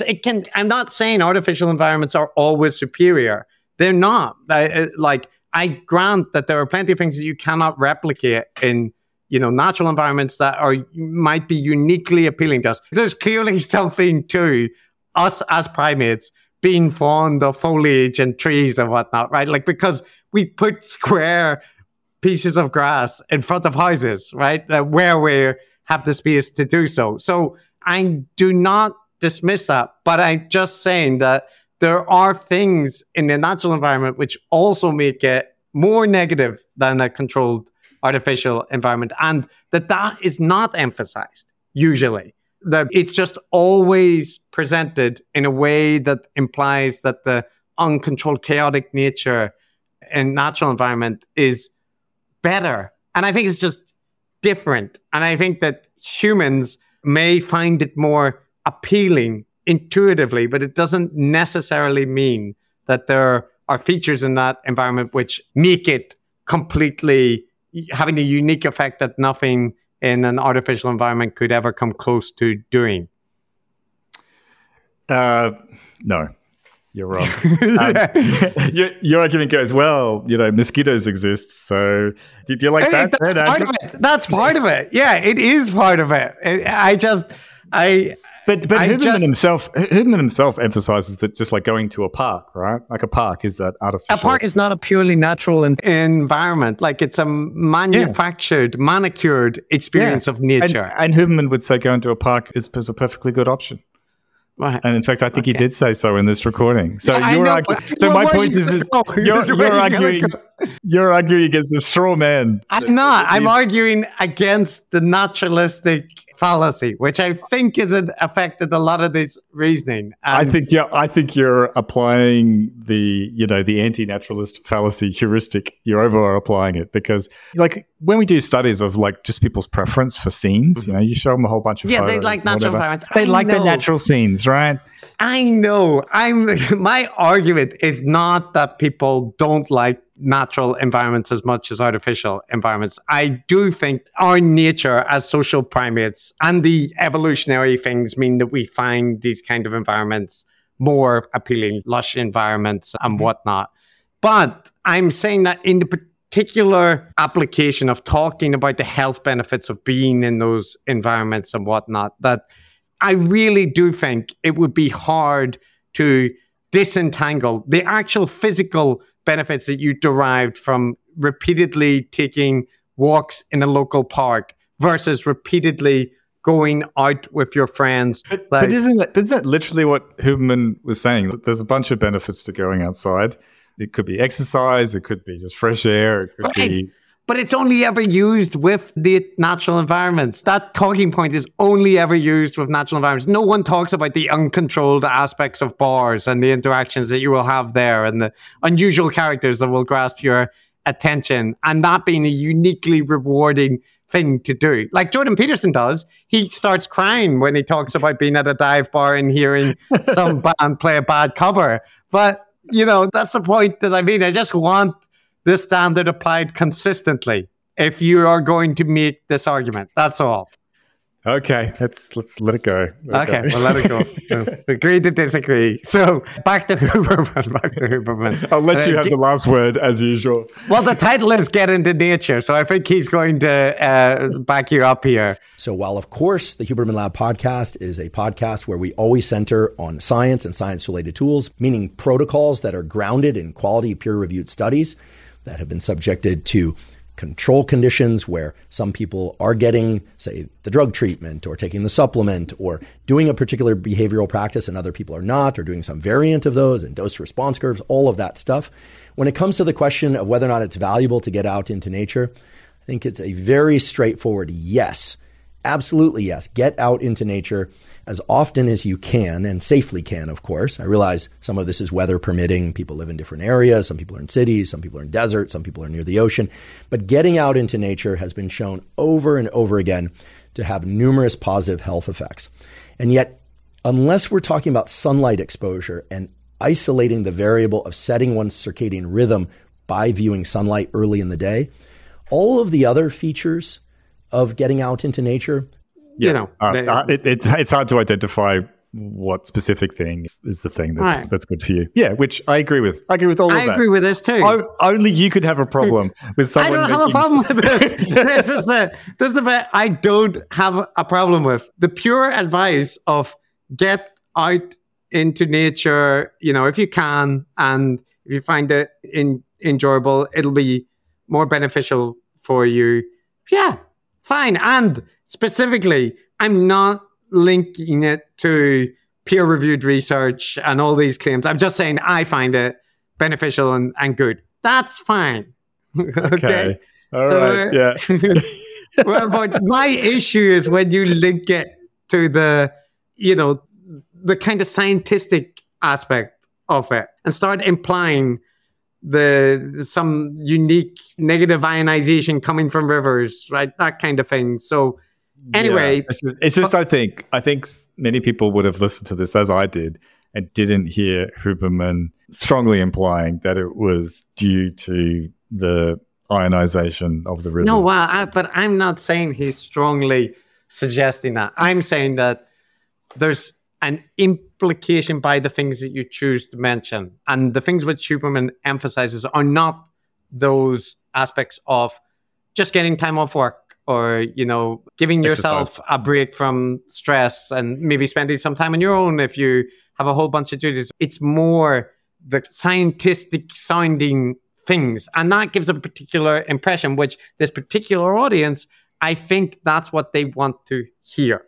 Right. So I'm not saying he clearly said the evidence is not strong for ionization and whatnot. And it is not really important if that's the mechanism.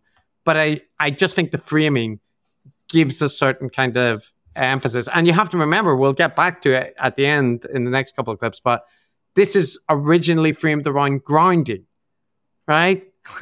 Took him for a long while to get back to grounding. He foreshadowed the grounding. He's not there yet. I know, he's not there yet, but we'll get there. We'll get there at the end. Yeah, so I think it's worth keeping that broader context in mind, right, about grounding, setting this all off. Okay, so anyway, forest bathing, Matt. Things like forest bathing. This is a term coined from some, frankly, pretty nice studies that were done in Japan, in which people placed themselves into forest-like environments for a certain period of time. There were control groups where people were not placed into those environments, and the people that did this so-called forest bathing experienced enhanced mental and physical health. You'd be a forest bather, wouldn't you? I would be. Look, I just think there is something good. Did that see that framing, listeners? Was Matt noticed the sense of derision in my tone, even though all I said was that you would be a forest bather, wouldn't you, Matt? So Matt, look here, forest bathing again. If you want the mod, go and hang out in the forest, and it's probably nice. No problem. Yep. No problem. My issue here is with the tying it to the pretty nice studies conducted in Japan. I happened to look up a meta-analysis of forest bathing studies. Oh, really? That's unlikely. Shinrin-yoku, as they're apparently known as, by Wen et al., 2017, Medical Empirical Research on Forest Bathing, a Systematic Review. It's fair to say that Wen is a fan of this practice as well, Wen and colleagues. It's not a great systematic review. Nonetheless, let me just read a segment for it. The risk of bias in the papers is relatively high. Overall, in the 28 papers included in the study, the random sequence generation, the allocation, concealment, and the application of blinded methods are important sources of bias.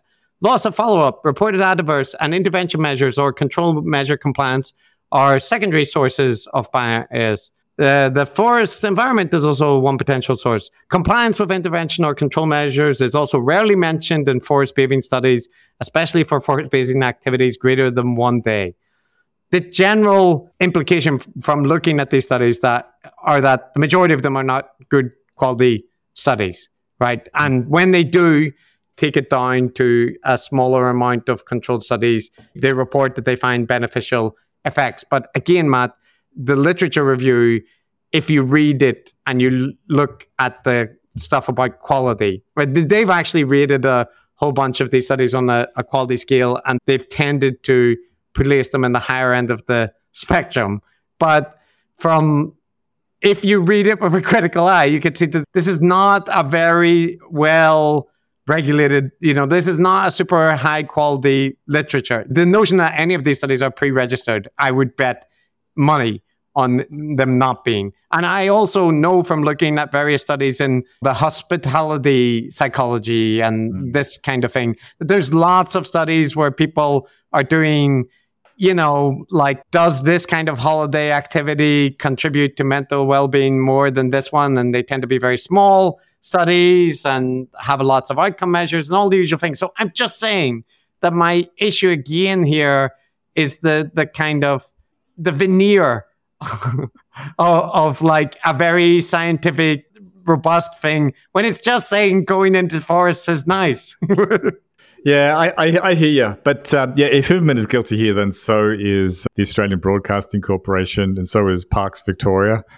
like I was just looking around about forest bathing because I wasn't familiar with the term, and I'm just seeing it being endorsed as a thing, and evidence-based practice to improve mind and body. Why, Matt? I mean, isn't that strange? Like, why all these people that have all these concerns about bias, the pharmaceutical industries and whatever, don't they consider that like a study which found that it's not actually, there was no difference between the control group and the one that went out into the forest? Do you think that study is going to be promoted by the Natural Parks Commission? Do you think the researchers who spent time taking people out into the forest are going to be happy with that result? Oh no, big parks. Yeah, and look, I like natural parks too, but it's obvious. Like, what's that thing that people have been doing? That, like butthole sun exposure, right? Wasn't that a thing recently? Yeah. But, and everybody laughed at that and said, "Oh, there's no science." Like, that's just absolute. Obviously, that's crazy, right? But I will bet you, if you conducted this study, you could get a result that showed that was beneficial. And people have reduced stress hormones and so on. So should we all be out butthole sounding, tanning? I'm up for it. I'll give it a go. No, I mean, methodologically, it's the same issue, isn't it, with evaluating any of these things? Like, what about meditation? Like the supposed health benefits of meditation. The mindfulness literature is full of this kind of thing as well, right? And again, you'll find lots of reviews touting it's been absolutely proven that the effects of mindfulness meditation is beneficial in all these ways, but you would see all the issues with those studies, right? And you know that the higher quality studies, the effect sizes tend to drop away. And when you have controls, which are just person going swimming for the day, or there's even studies showing that binge drinkers score very high on like mindfulness measures, right? There's some issues there. So I accept everything you're saying. I still think it's good to go for a walk in a forest. Yeah, I agree. I still recommend it. Matt, this is the part of Huberman where I'm on board. Like, listen, this is the bit where I would say, yes, right, here's another summary that he offers. While most all questions about tools and protocols for enhancing health immediately lead me to say, this study or that study, or yes, there's evidence, or no, there isn't evidence. When it comes to questions about nature and grounding in particular, I take the stance that this is a unique instance where we know there are just so many benefits of getting out into nature that trying to isolate any one of those variables in a quality, rigorous way within the laboratory almost seems too artificial to really justify the conclusions that arrive. Okay. Oh, yeah, I forgot. The grinding slipped in there. So I completely sign off on this part about, it's not really about the studies. I'm mentioning studies now, but I'm just saying go out in the parks. That's fine. Framed as an opinion, and I just think it's good. I just like it. That's all right. But it's, just before this segment, this is when he referenced those good studies in Japan about forest bathing, and he's talked about the negative ionization potentially coming from moving bodies of water. And now we get grounding referenced in this endorsement, right? And the message here is like, look, grounding, do we really need to consider science as the important factor here? Like, it's just good to get outdoors, right? But why grounding is a specific claim, and there is quite obvious ways to test the claims being made. So yeah. I mean, the way I read this is that I heard Huberman, I guess, slightly dissing grounding, but in the most diplomatic way possible. I think he's aware that many of his listeners will be interested in this, a fan of this. If he were to say bluntly, there's no reliable evidence that grounding does anything for you, wake up to yourselves, right? Then he's going to get a bunch of angry emails and maybe lose listeners, maybe even sell less supplements.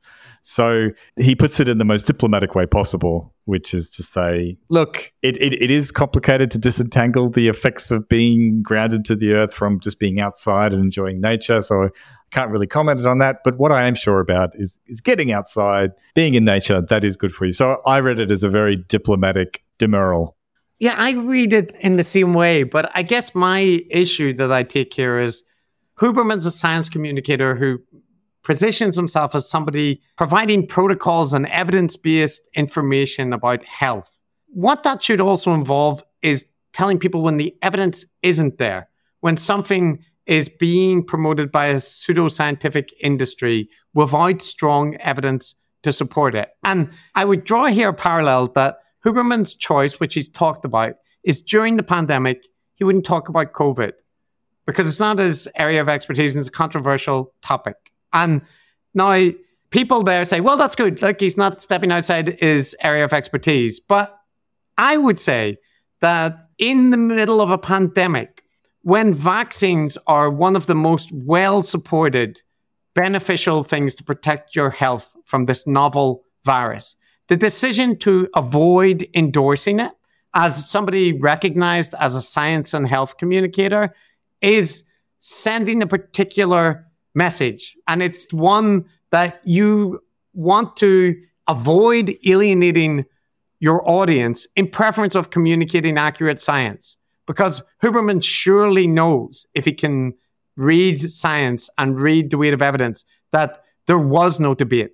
The vaccines were beneficial, that all of the hoopla around ivermectin and the negative side effects were all misrepresenting scientific evidence, right? But he never referenced it. He mentioned it in like 2 tweets. If you search his Twitter timeline and COVID, there's only 3 tweets about it, and 2 of them are talking about it being a controversial topic. And that, to me, is making a decision that is, if you want to view it in a cynical light, it's about cultivating a larger audience. If you want to see it in positive light, it's avoiding alienating an audience that you know will respond negatively to actual scientific information, right? But in either case, it's choosing not to present scientific facts to an audience that you know will not respond well to it. Yeah. I think that's a fair correspondence to draw. Like, he is a health and wellness specialist, communicator, popular communicator. He does frame himself as being absolutely informed by science and providing scientific perspective on things. It would be well within, if he could wrap his head around the evidence for and against grounding, then it's within his capabilities to wrap his head around the evidence around vaccines, right?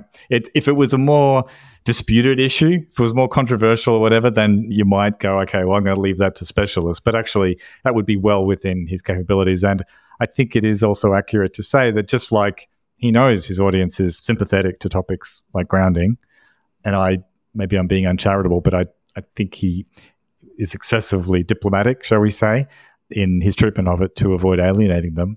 I think being, the big sort of, it's maybe unfair to call him like a paleo bro person or whatever, but, he does, like there is this movement in the health and wellness sphere, which used to be kind of hippy-dippy and then kind of more feminine sort of thing with the Gwyneth Paltrow kind of thing. But there is this new movement, which is much more, I don't know, libertarian, paleo, skeptical of governments and these mass-produced things like vaccines. And, I think he would have to have an awareness that that's who his audience is. These are the people that buy these supplements for self-optimization and so on. And I have to agree with you there. Yeah, and Huberman, of note again, very good friends with Joe Rogan and Lex Fridman, never issued a word of criticism about their coverage of like anti-vaccine, in Joe Rogan's case, overt promotion, in Lex Fridman's very open, shall we say, to, presenting Brett Weinstein to talk about the controversy. And remember how much Lex despises what Anthony Fauci did to science during the pandemic. Now, people will say that's guilt by association.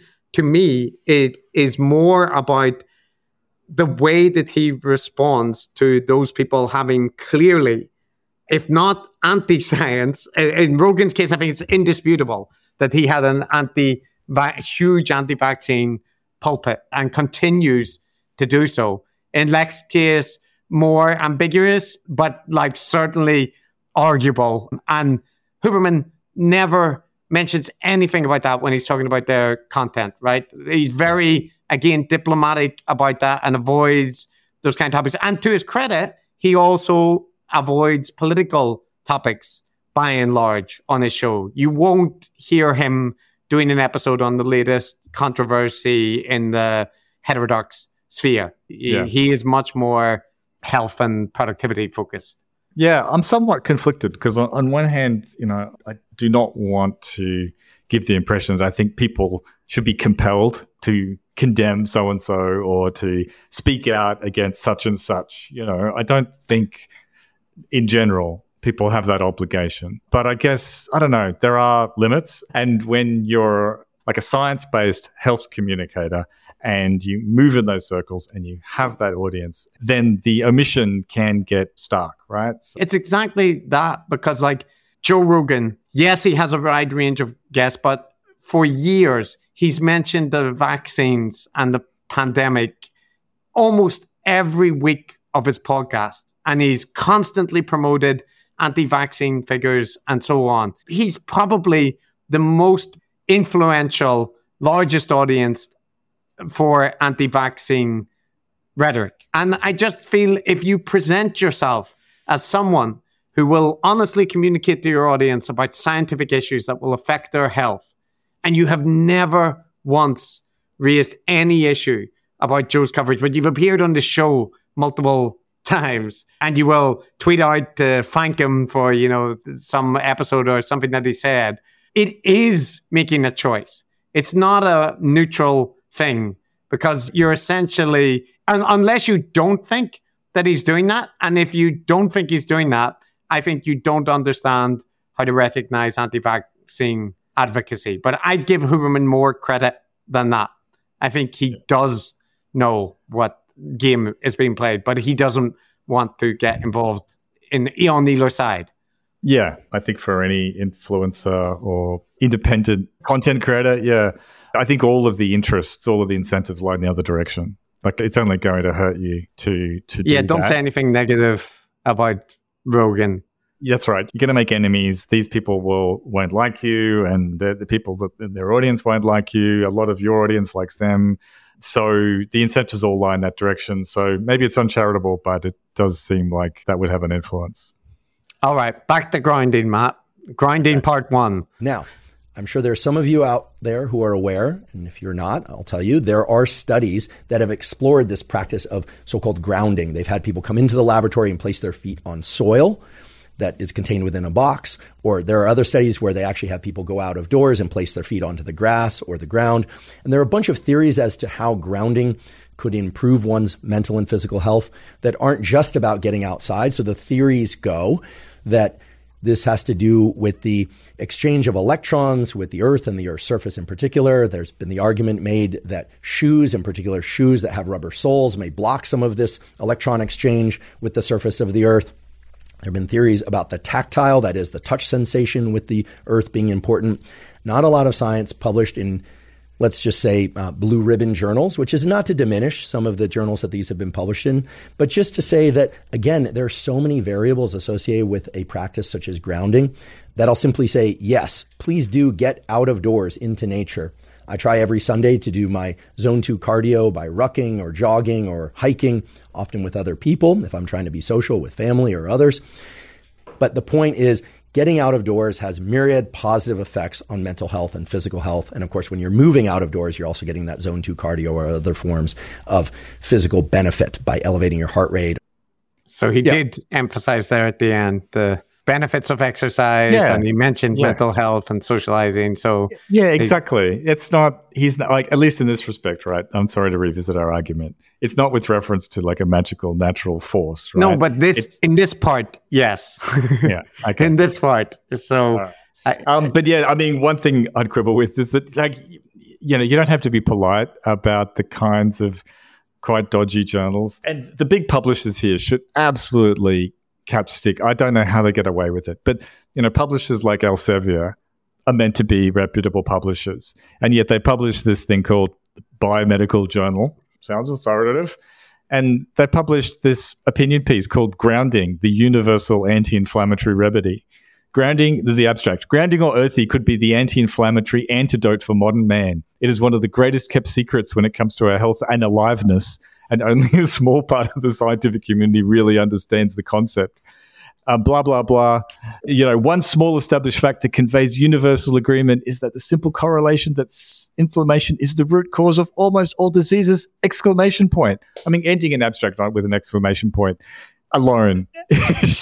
Man, Ross and Carrie, this other podcast, they do these kind of in-depth investigations into various pseudoscience and alternative medicine and stuff claims. And they did a bunch of episodes on the topic of grounding and went to interview somebody that is the founder of a company which produces grounding products and all that kind of thing. And the amount of pseudoscientific claims it's not rare to see in this area, right? And I think that's the context where Huberman really doesn't, in any sense, grapple with that. In the way that he is grappling with it is being extremely polite to the quality of that literature and saying, look, we don't know, the science isn't, there's been studies. It's hard to say whether it's specifically the grounding or whether it could be something else. Exactly. But you should be aware that if your audience, and a large part, many of your audience are contacting you and asking you about grounding,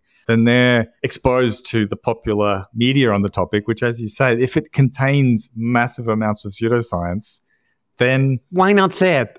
Why not say it? Like, that would be the responsible thing for a science-based communicator. You could even say, I'm making no comment about various mechanisms that have been proposed because the evidence just isn't there one way or the other. There's not been good quality studies. However, I will note that there is a large industry that exists to promote products and this practice. And I would say there is not scientific evidence that endorses that. And you should be wary when there is, a kind of concerted effort and industry to promote something as a cure-all for ailments. Like that kind of thing, it doesn't come up, right? It's a much more equivocal approach. Yeah. I mean, an interesting little wrinkle on this is that whole dichotomy between, the alternative media and the institutions in the establishment, right?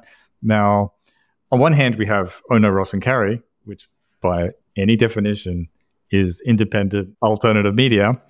And then you have Huberman, who is a research scientist at Stanford. So, I don't know. Put that in your pipe and smoke it. Yeah. Who did the more responsible, in-depth investigation into grounding? Go see their multi-part series and you'll see. But so here's the kind of concluding part on grounding.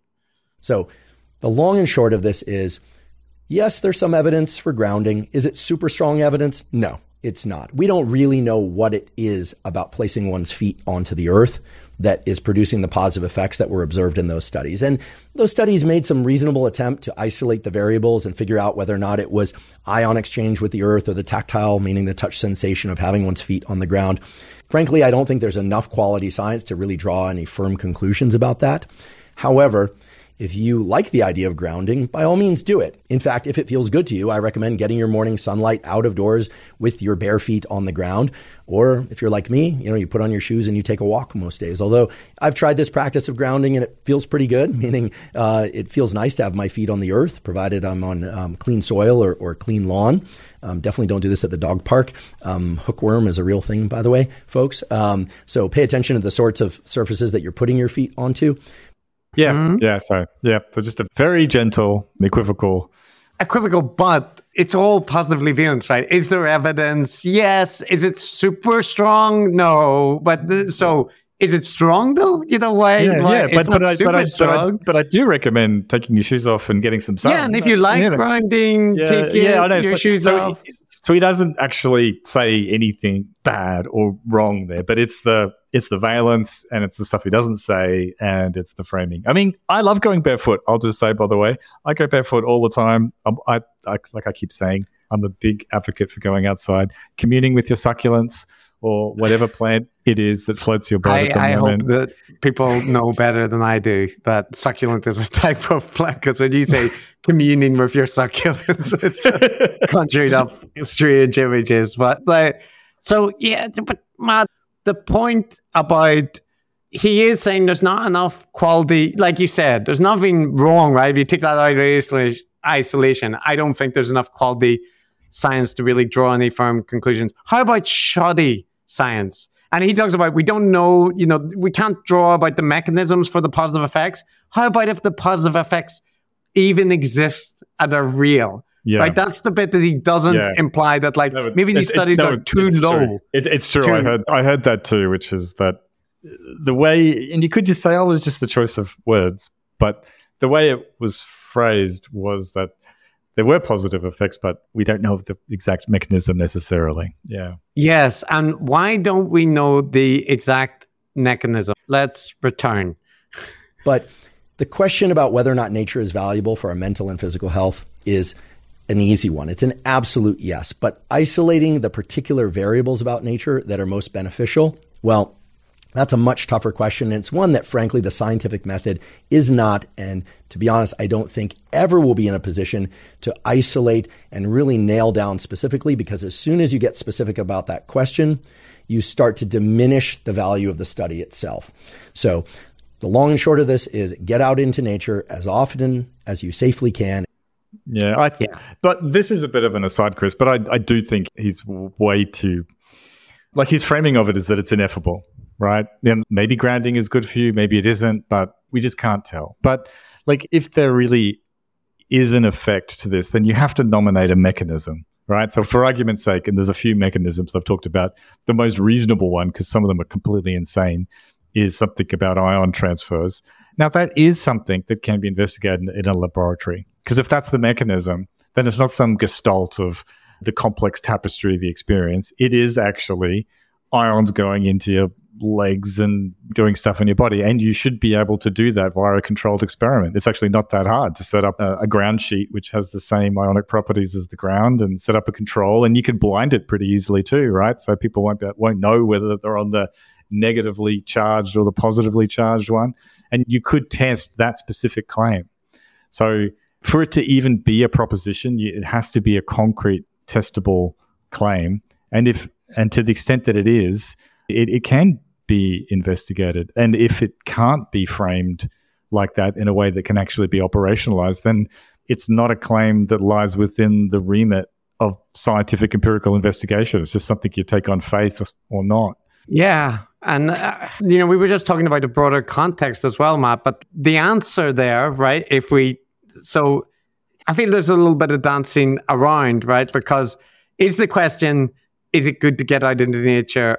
Yes. And I'm not claiming it's all about scientific evidence. I'm just saying it's good. Mm-hmm. Then okay, right? But this is in the context of answering about the evidence of grounding as well, and saying, well, science can't really determine the benefits. And he just talked about grounding, there's some studies. But if you're saying that's what all the alternative medicine people say, right? Is like, these methods, it can't really be tested by science. And the studies that are negative, it's because of the negative energies of people that are just out to prove things wrong and stuff. And so I feel like he's unintentionally, but he's kind of providing the people that want that takeaway to be that, sure, the evidence isn't up to this like gold AAA standards, but science doesn't know everything. And he's saying grounding feels good. And there's been,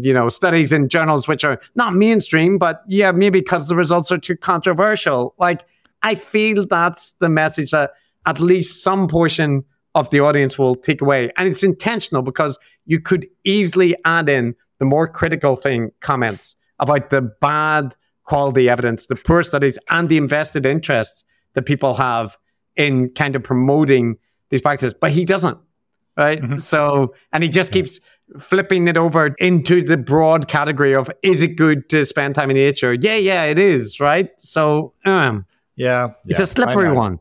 Strategic ambiguity, right? Yeah.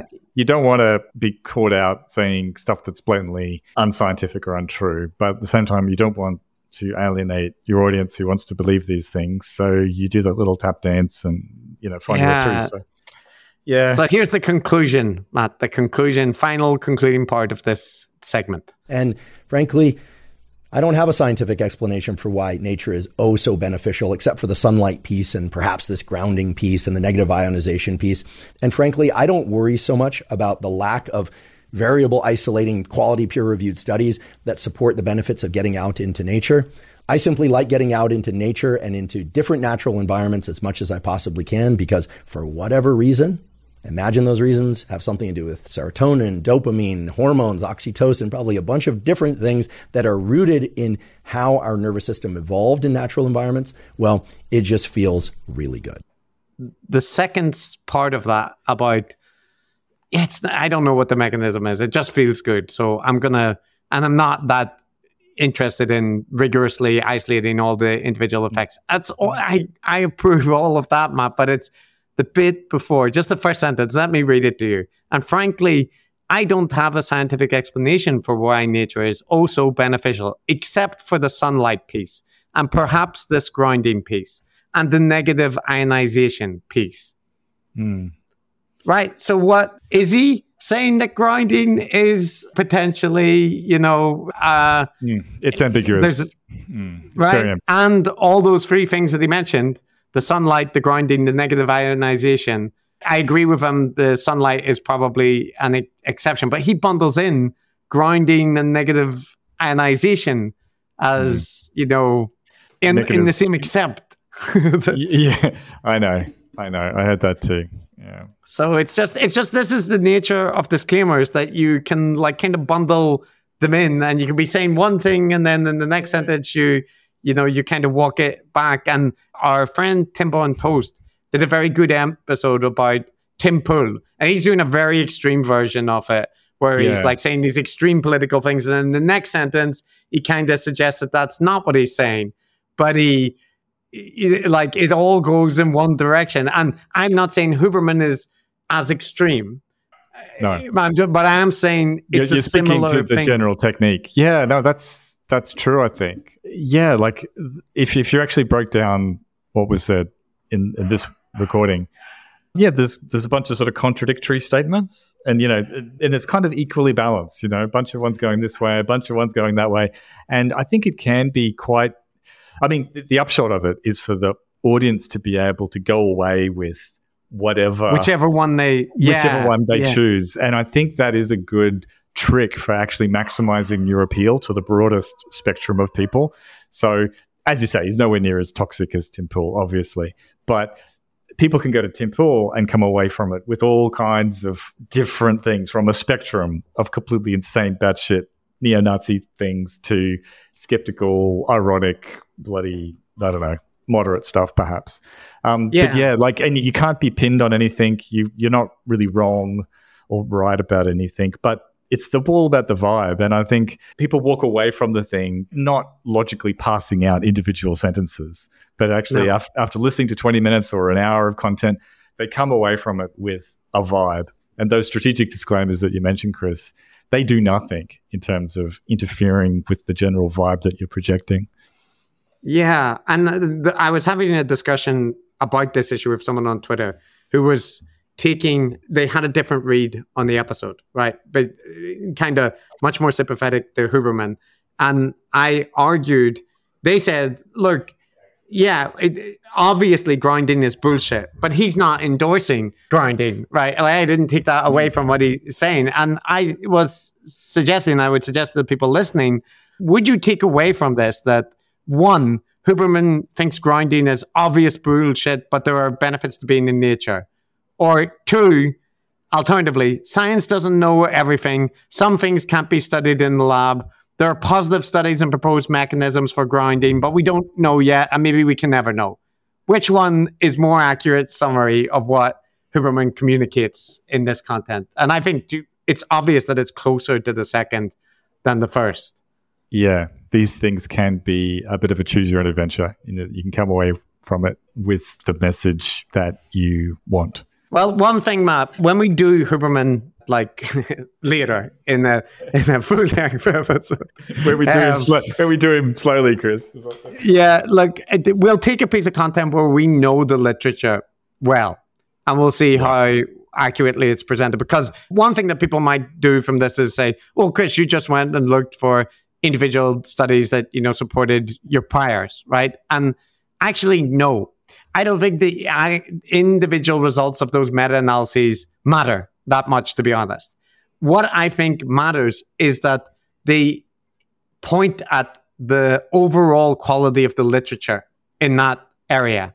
So it's the same thing that when you look at acupuncture, when you look at chiropractic studies, you will find meta-analyses that are positive, you will find negative meta-analyses, but when you look at the quality of the studies, it's the same warning signs: multiple outcomes, low sample sizes, lack of rigorous controls, no pre-registrations, so on and so forth, right? And so I think it's important for people to recognize that, like, any individual one study, surely it can be studies that are relatively definitive. If you do this massive trial and those can be very, very informative about the efficacy of a particular treatment or whatnot. But generally speaking, science is done by small incremental contributions. And so that can also lead, because of things like the biases in publication and previous acceptance of p-hacking, to having literatures that are skewed towards positive studies, right? And we know about this. We've known about this for quite a time, but we definitely know about it since the replication crisis. So you can't just say, well, there's been 100 studies showing that grounding is correct. And sure, lots of them are low quality, but overall, that means there's something to it, because we know so many examples where there's been much more studies and the effect doesn't replicate when you have better controlled studies. So yeah, be skeptical. Be skeptical. That should be the default. Yeah. Maybe not as skeptical as Chris, but moderately skeptical. Yeah, and go out in the park. It's all right. Also go to the sushi shop. Do whatever you like.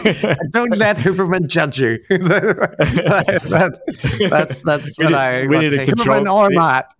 We need a controlled experiment to compare going to the sushi shop with going to a forest. Which is better?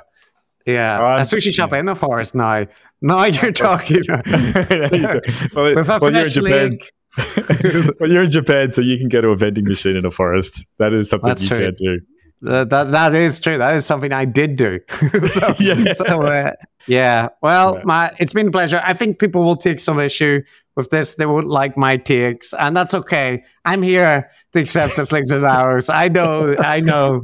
I need to be the villain, but that's all right. All criticism directed at me is inevitably bad faith. It's tinted by jealousy. It's because they're haters. I know it, man. I know the guru playbook. I know how to do it. You want to persecute me? You'll never silence me. I've got a That's right. You're Batman. You're not the hero we want, but you're the hero we damn well need. Fair enough. I think many people would object to that. I think he just wants to see the world burn. But yeah, we can't have nice things. Anyway, wherever you fall, and whether you agree with the person who's right or Matt, then that's fine. We welcome different opinions, and we look forward to your feedback, as we did with the Chomsky episode. Okay, Matt, now, since this is a pretty long episode, actually, in the end, I feel we do need to do the review of reviews, because, Matt, it is it's a moderate decoding. it's not a full enchilada. Is enchilada? However you say that? It's a it's a mid-sized one. I'll do one review of reviews, and then nobody gets a shout out. Not today. I'll double them up next time. Matt's got appointments to get to, so just a review of reviews. That's where we'll finish with. And I'm going to go with a negative one, Matt. I feel we've been luxuriating in positive feedback too long. Here's the negative one. This is from DA. Teenager level criticism. Do you remember the time when, as a teenager, you thought you were super clever and knew loads of stuff? Take that up a notch and listen to a show that is centered around the feeling of smugness. A show that centers around riding that sense of superiority to the point of no return, all the way to the teenage, that's so dumb giggles. There you go, Matt. Yeah, we are smug. I have to admit that. I can see how someone could come away from listening to us and go, what a pair of smug gits. But we're right. We're right. Goddammit! Why aren't you clapping? Yeah, that's right. So smugness is not necessarily correlated or negatively correlated with accuracy of criticism. Sorry. Exactly. Otherwise, every professor in the world would be out of a job. So. I even presented that riposte in a smug way. But there we go. Well, that was that, Matt. And thank you all for listening. Just imagine your shout outs. How good they're going to be next time when we get to those. This was longer than intended, but hopefully you enjoyed me and Matt arguing with each other. And And if you're not feeling too well, if you're feeling a bit poorly, you can get out in the forest, or you could get yourself the Huberman Lab Hormone Support Bundle for only $78.95. You get some Alpha GPC for only $44.95. You get some Tomcat and Fatty Yoga 60-day supply for $64.85, and many, many more wonderful, good supplements endorsed as sold by the Huberman Lab. To support your hormones, support cognition, support optimizing for sleep from which Huberman Lab, Matt? Which Huberman Lab? But also, Huberman didn't want to sell those anyway. It was just his audience made him. Like, they kept asking him, and he didn't want to make. But in the end, he relented. So, you probably didn't know that. So there's that. So yes, if you're feeling a bit down, go out into the forest, bathe your butthole, do whatever that tickles your fancy, or hang out in artificial environments, each to their own, and we'll leave it there. All right. Bye. Bye-bye.